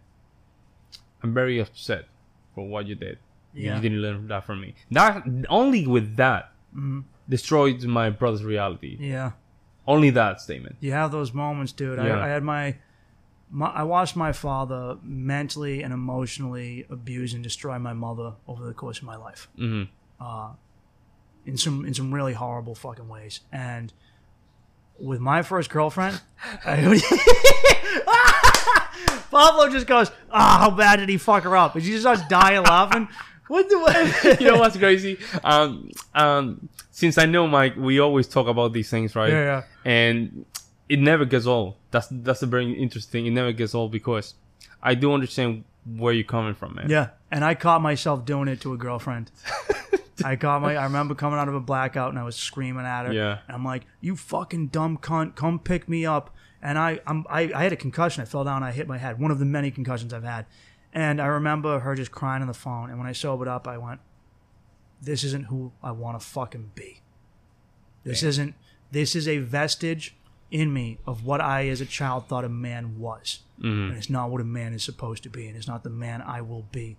And I won't fucking do this again." Mm-hmm. I think we all have those moments. Yeah, or we should. Rock bottom. Yeah. I mean, we should. That's a nice thing to start a debate. We should, or we should not hit that rock bottom to just make some changes. Everyone has a different version of what it is. And if you don't hit a wall, you don't get to change yourself. And no one's born right or born perfect. So you have to fucking hit something and then decide, this is what I want to be, and that's what I don't want to be. Yeah, that's a good way to put it. But shit, man, we're getting late on this podcast, and your girlfriend's, she's hiding over there on the other side of the apartment. We're making this poor pregnant lady hiding in the bathroom, so we should finish off. It's all good, man. Yo, man, thank you so much, man. I really appreciate it. Yeah, well, I mean, this is going to be a cross one, so I should thank you too, because it made me all home. Let me give you something, man. This is my draft from my book. Dude, you're oh, Pablo. I've watched Pablo routinely practice at night and write books. Yeah. You got a draft? This is a draft from my upcoming book. There you go, man. Get it out there. Guide to getting your music out to the world. Pablo J. Ruiz Vargas. Yeah, man. Dude, Hispanics always have so many names in their name. Yeah, man. It's just come with Every Cuban I meet has like 8 fucking names. You know, but Puerto Ricans has very short names compared with the other Hispanic culture. Yeah. Mexican, they have longer names. Manuel de la Garza, de la Cabrera, all that stuff. Yeah. Puerto Ricans are very simple. It's just sometimes you include the 2 last names. Like in the States, you usually have 1 last name. Yeah, you get in my culture. You Mike get, Bain, right? Well, or Mike. I have my middle name, Michael James Bain, but I have a confirmation name because I was raised Catholic. Yeah. That I had to take during confirmation. So Michael James Gregory Bain. Exactly. So at most we would have 4 names. So it's like the same because we're Catholic. So in my case, I had 2 last names. So Pablo Jose Ruiz Vargas. So Ruiz Vargas is my just Catholic's name because they put my mom's and my father's first name. You know. Yeah, but that's the book, man. That's the first draft. I had to fix a couple things, but that's for you, man. Well, thank you, man, and I appreciate you doing this with me. I'm glad I got to see you again. Yeah, man. And we'll have to do this again because we have so many fucking stories we could talk about. Like I wouldn't even get into the whole no fap thing and us getting over. God, bro. Us You have getting no over idea. our fucking. We touched on it, but us getting over our demons as fucking Yeah. horny single men. And That's a long. That's oof. That's a big one for me. Yeah. You know it. That's a big one for me. The NoFap stuff, and we can just wait. We can just go for hours. With yeah, that man, stuff. you saw me when I just got single from a 7-year relationship, Yeah. and I was fucked up Mm-hmm. about it. So, well, I don't. Let's promote your stuff. So basically, you can find me in YouTube and Facebook for the P Alpha Music, P Alpha Music Podcast, and you can find me directly to my link. So it's palphamusic.com. You can find my blog and article that I write every week. It's only related with music and self-development. And for my podcast, you can find me on Google Radio, Apple Podcasts, iHeartRadio, and so on and so forth, and Anchor.fm/P Alpha Music Podcast. So Yeah, I'm everywhere, man. That's the other. I want to do one again where we can. I didn't even get into your music. We just talked about. It's all right, life. man. It's all right. Which is what we do. But Pablo is an amazing, accomplished musician, and I want to talk about classical music. Who's your favorite composer, real quick? So I don't have a favorite composer. No. I do have Beethoven, influence. Mozart, Rachmaninoff. So yeah, so I have basically I love Liszt, Rachmaninoff, Beethoven, Bach, Karl Czerny, Chopin. It just go. I see composers. I'm as, not a Chopin guy myself. Huh? Too sugar, but I see composers as people that have different ideas, right? And I just learn from those ideas. Since I'm a composer, right? I see it differently. Yeah. So each composer has different ideas, so it's different influence to my music, right? Yeah. So that's how I see composers. I'm very interested in American 19th century composers. Yeah. Yes, I'm very into that right now. Huh. They're very lost into the oblivion. And no one's playing their music. And, No one really is. and right now, that's really tickling me a little bit and putting a very personal. I'm taking it a little bit personal, since we playing these European composer, but then we have this catalog of great composers, masterpieces, and no one's even touching them. Yeah. So I'm taking that road a little bit more personal. Well, good. Well, we at least touched on it there, and we'll do it next time. And if you're listening on Pablo's podcast, check me out at Mike Bain Comedy, YouTube, Instagram, I TikTok, Twitter, Facebook, Mike Bain. Get your act together with Mike Bain podcast on all platforms. Yeah, man. There you go, man. All right, dude. Yeah. This is fun. Yeah, all right, man. Thank you so much, man. And I'm glad to see you take this next step in your life, dude. Thank you so much, man. All right. Thank you so much, guys.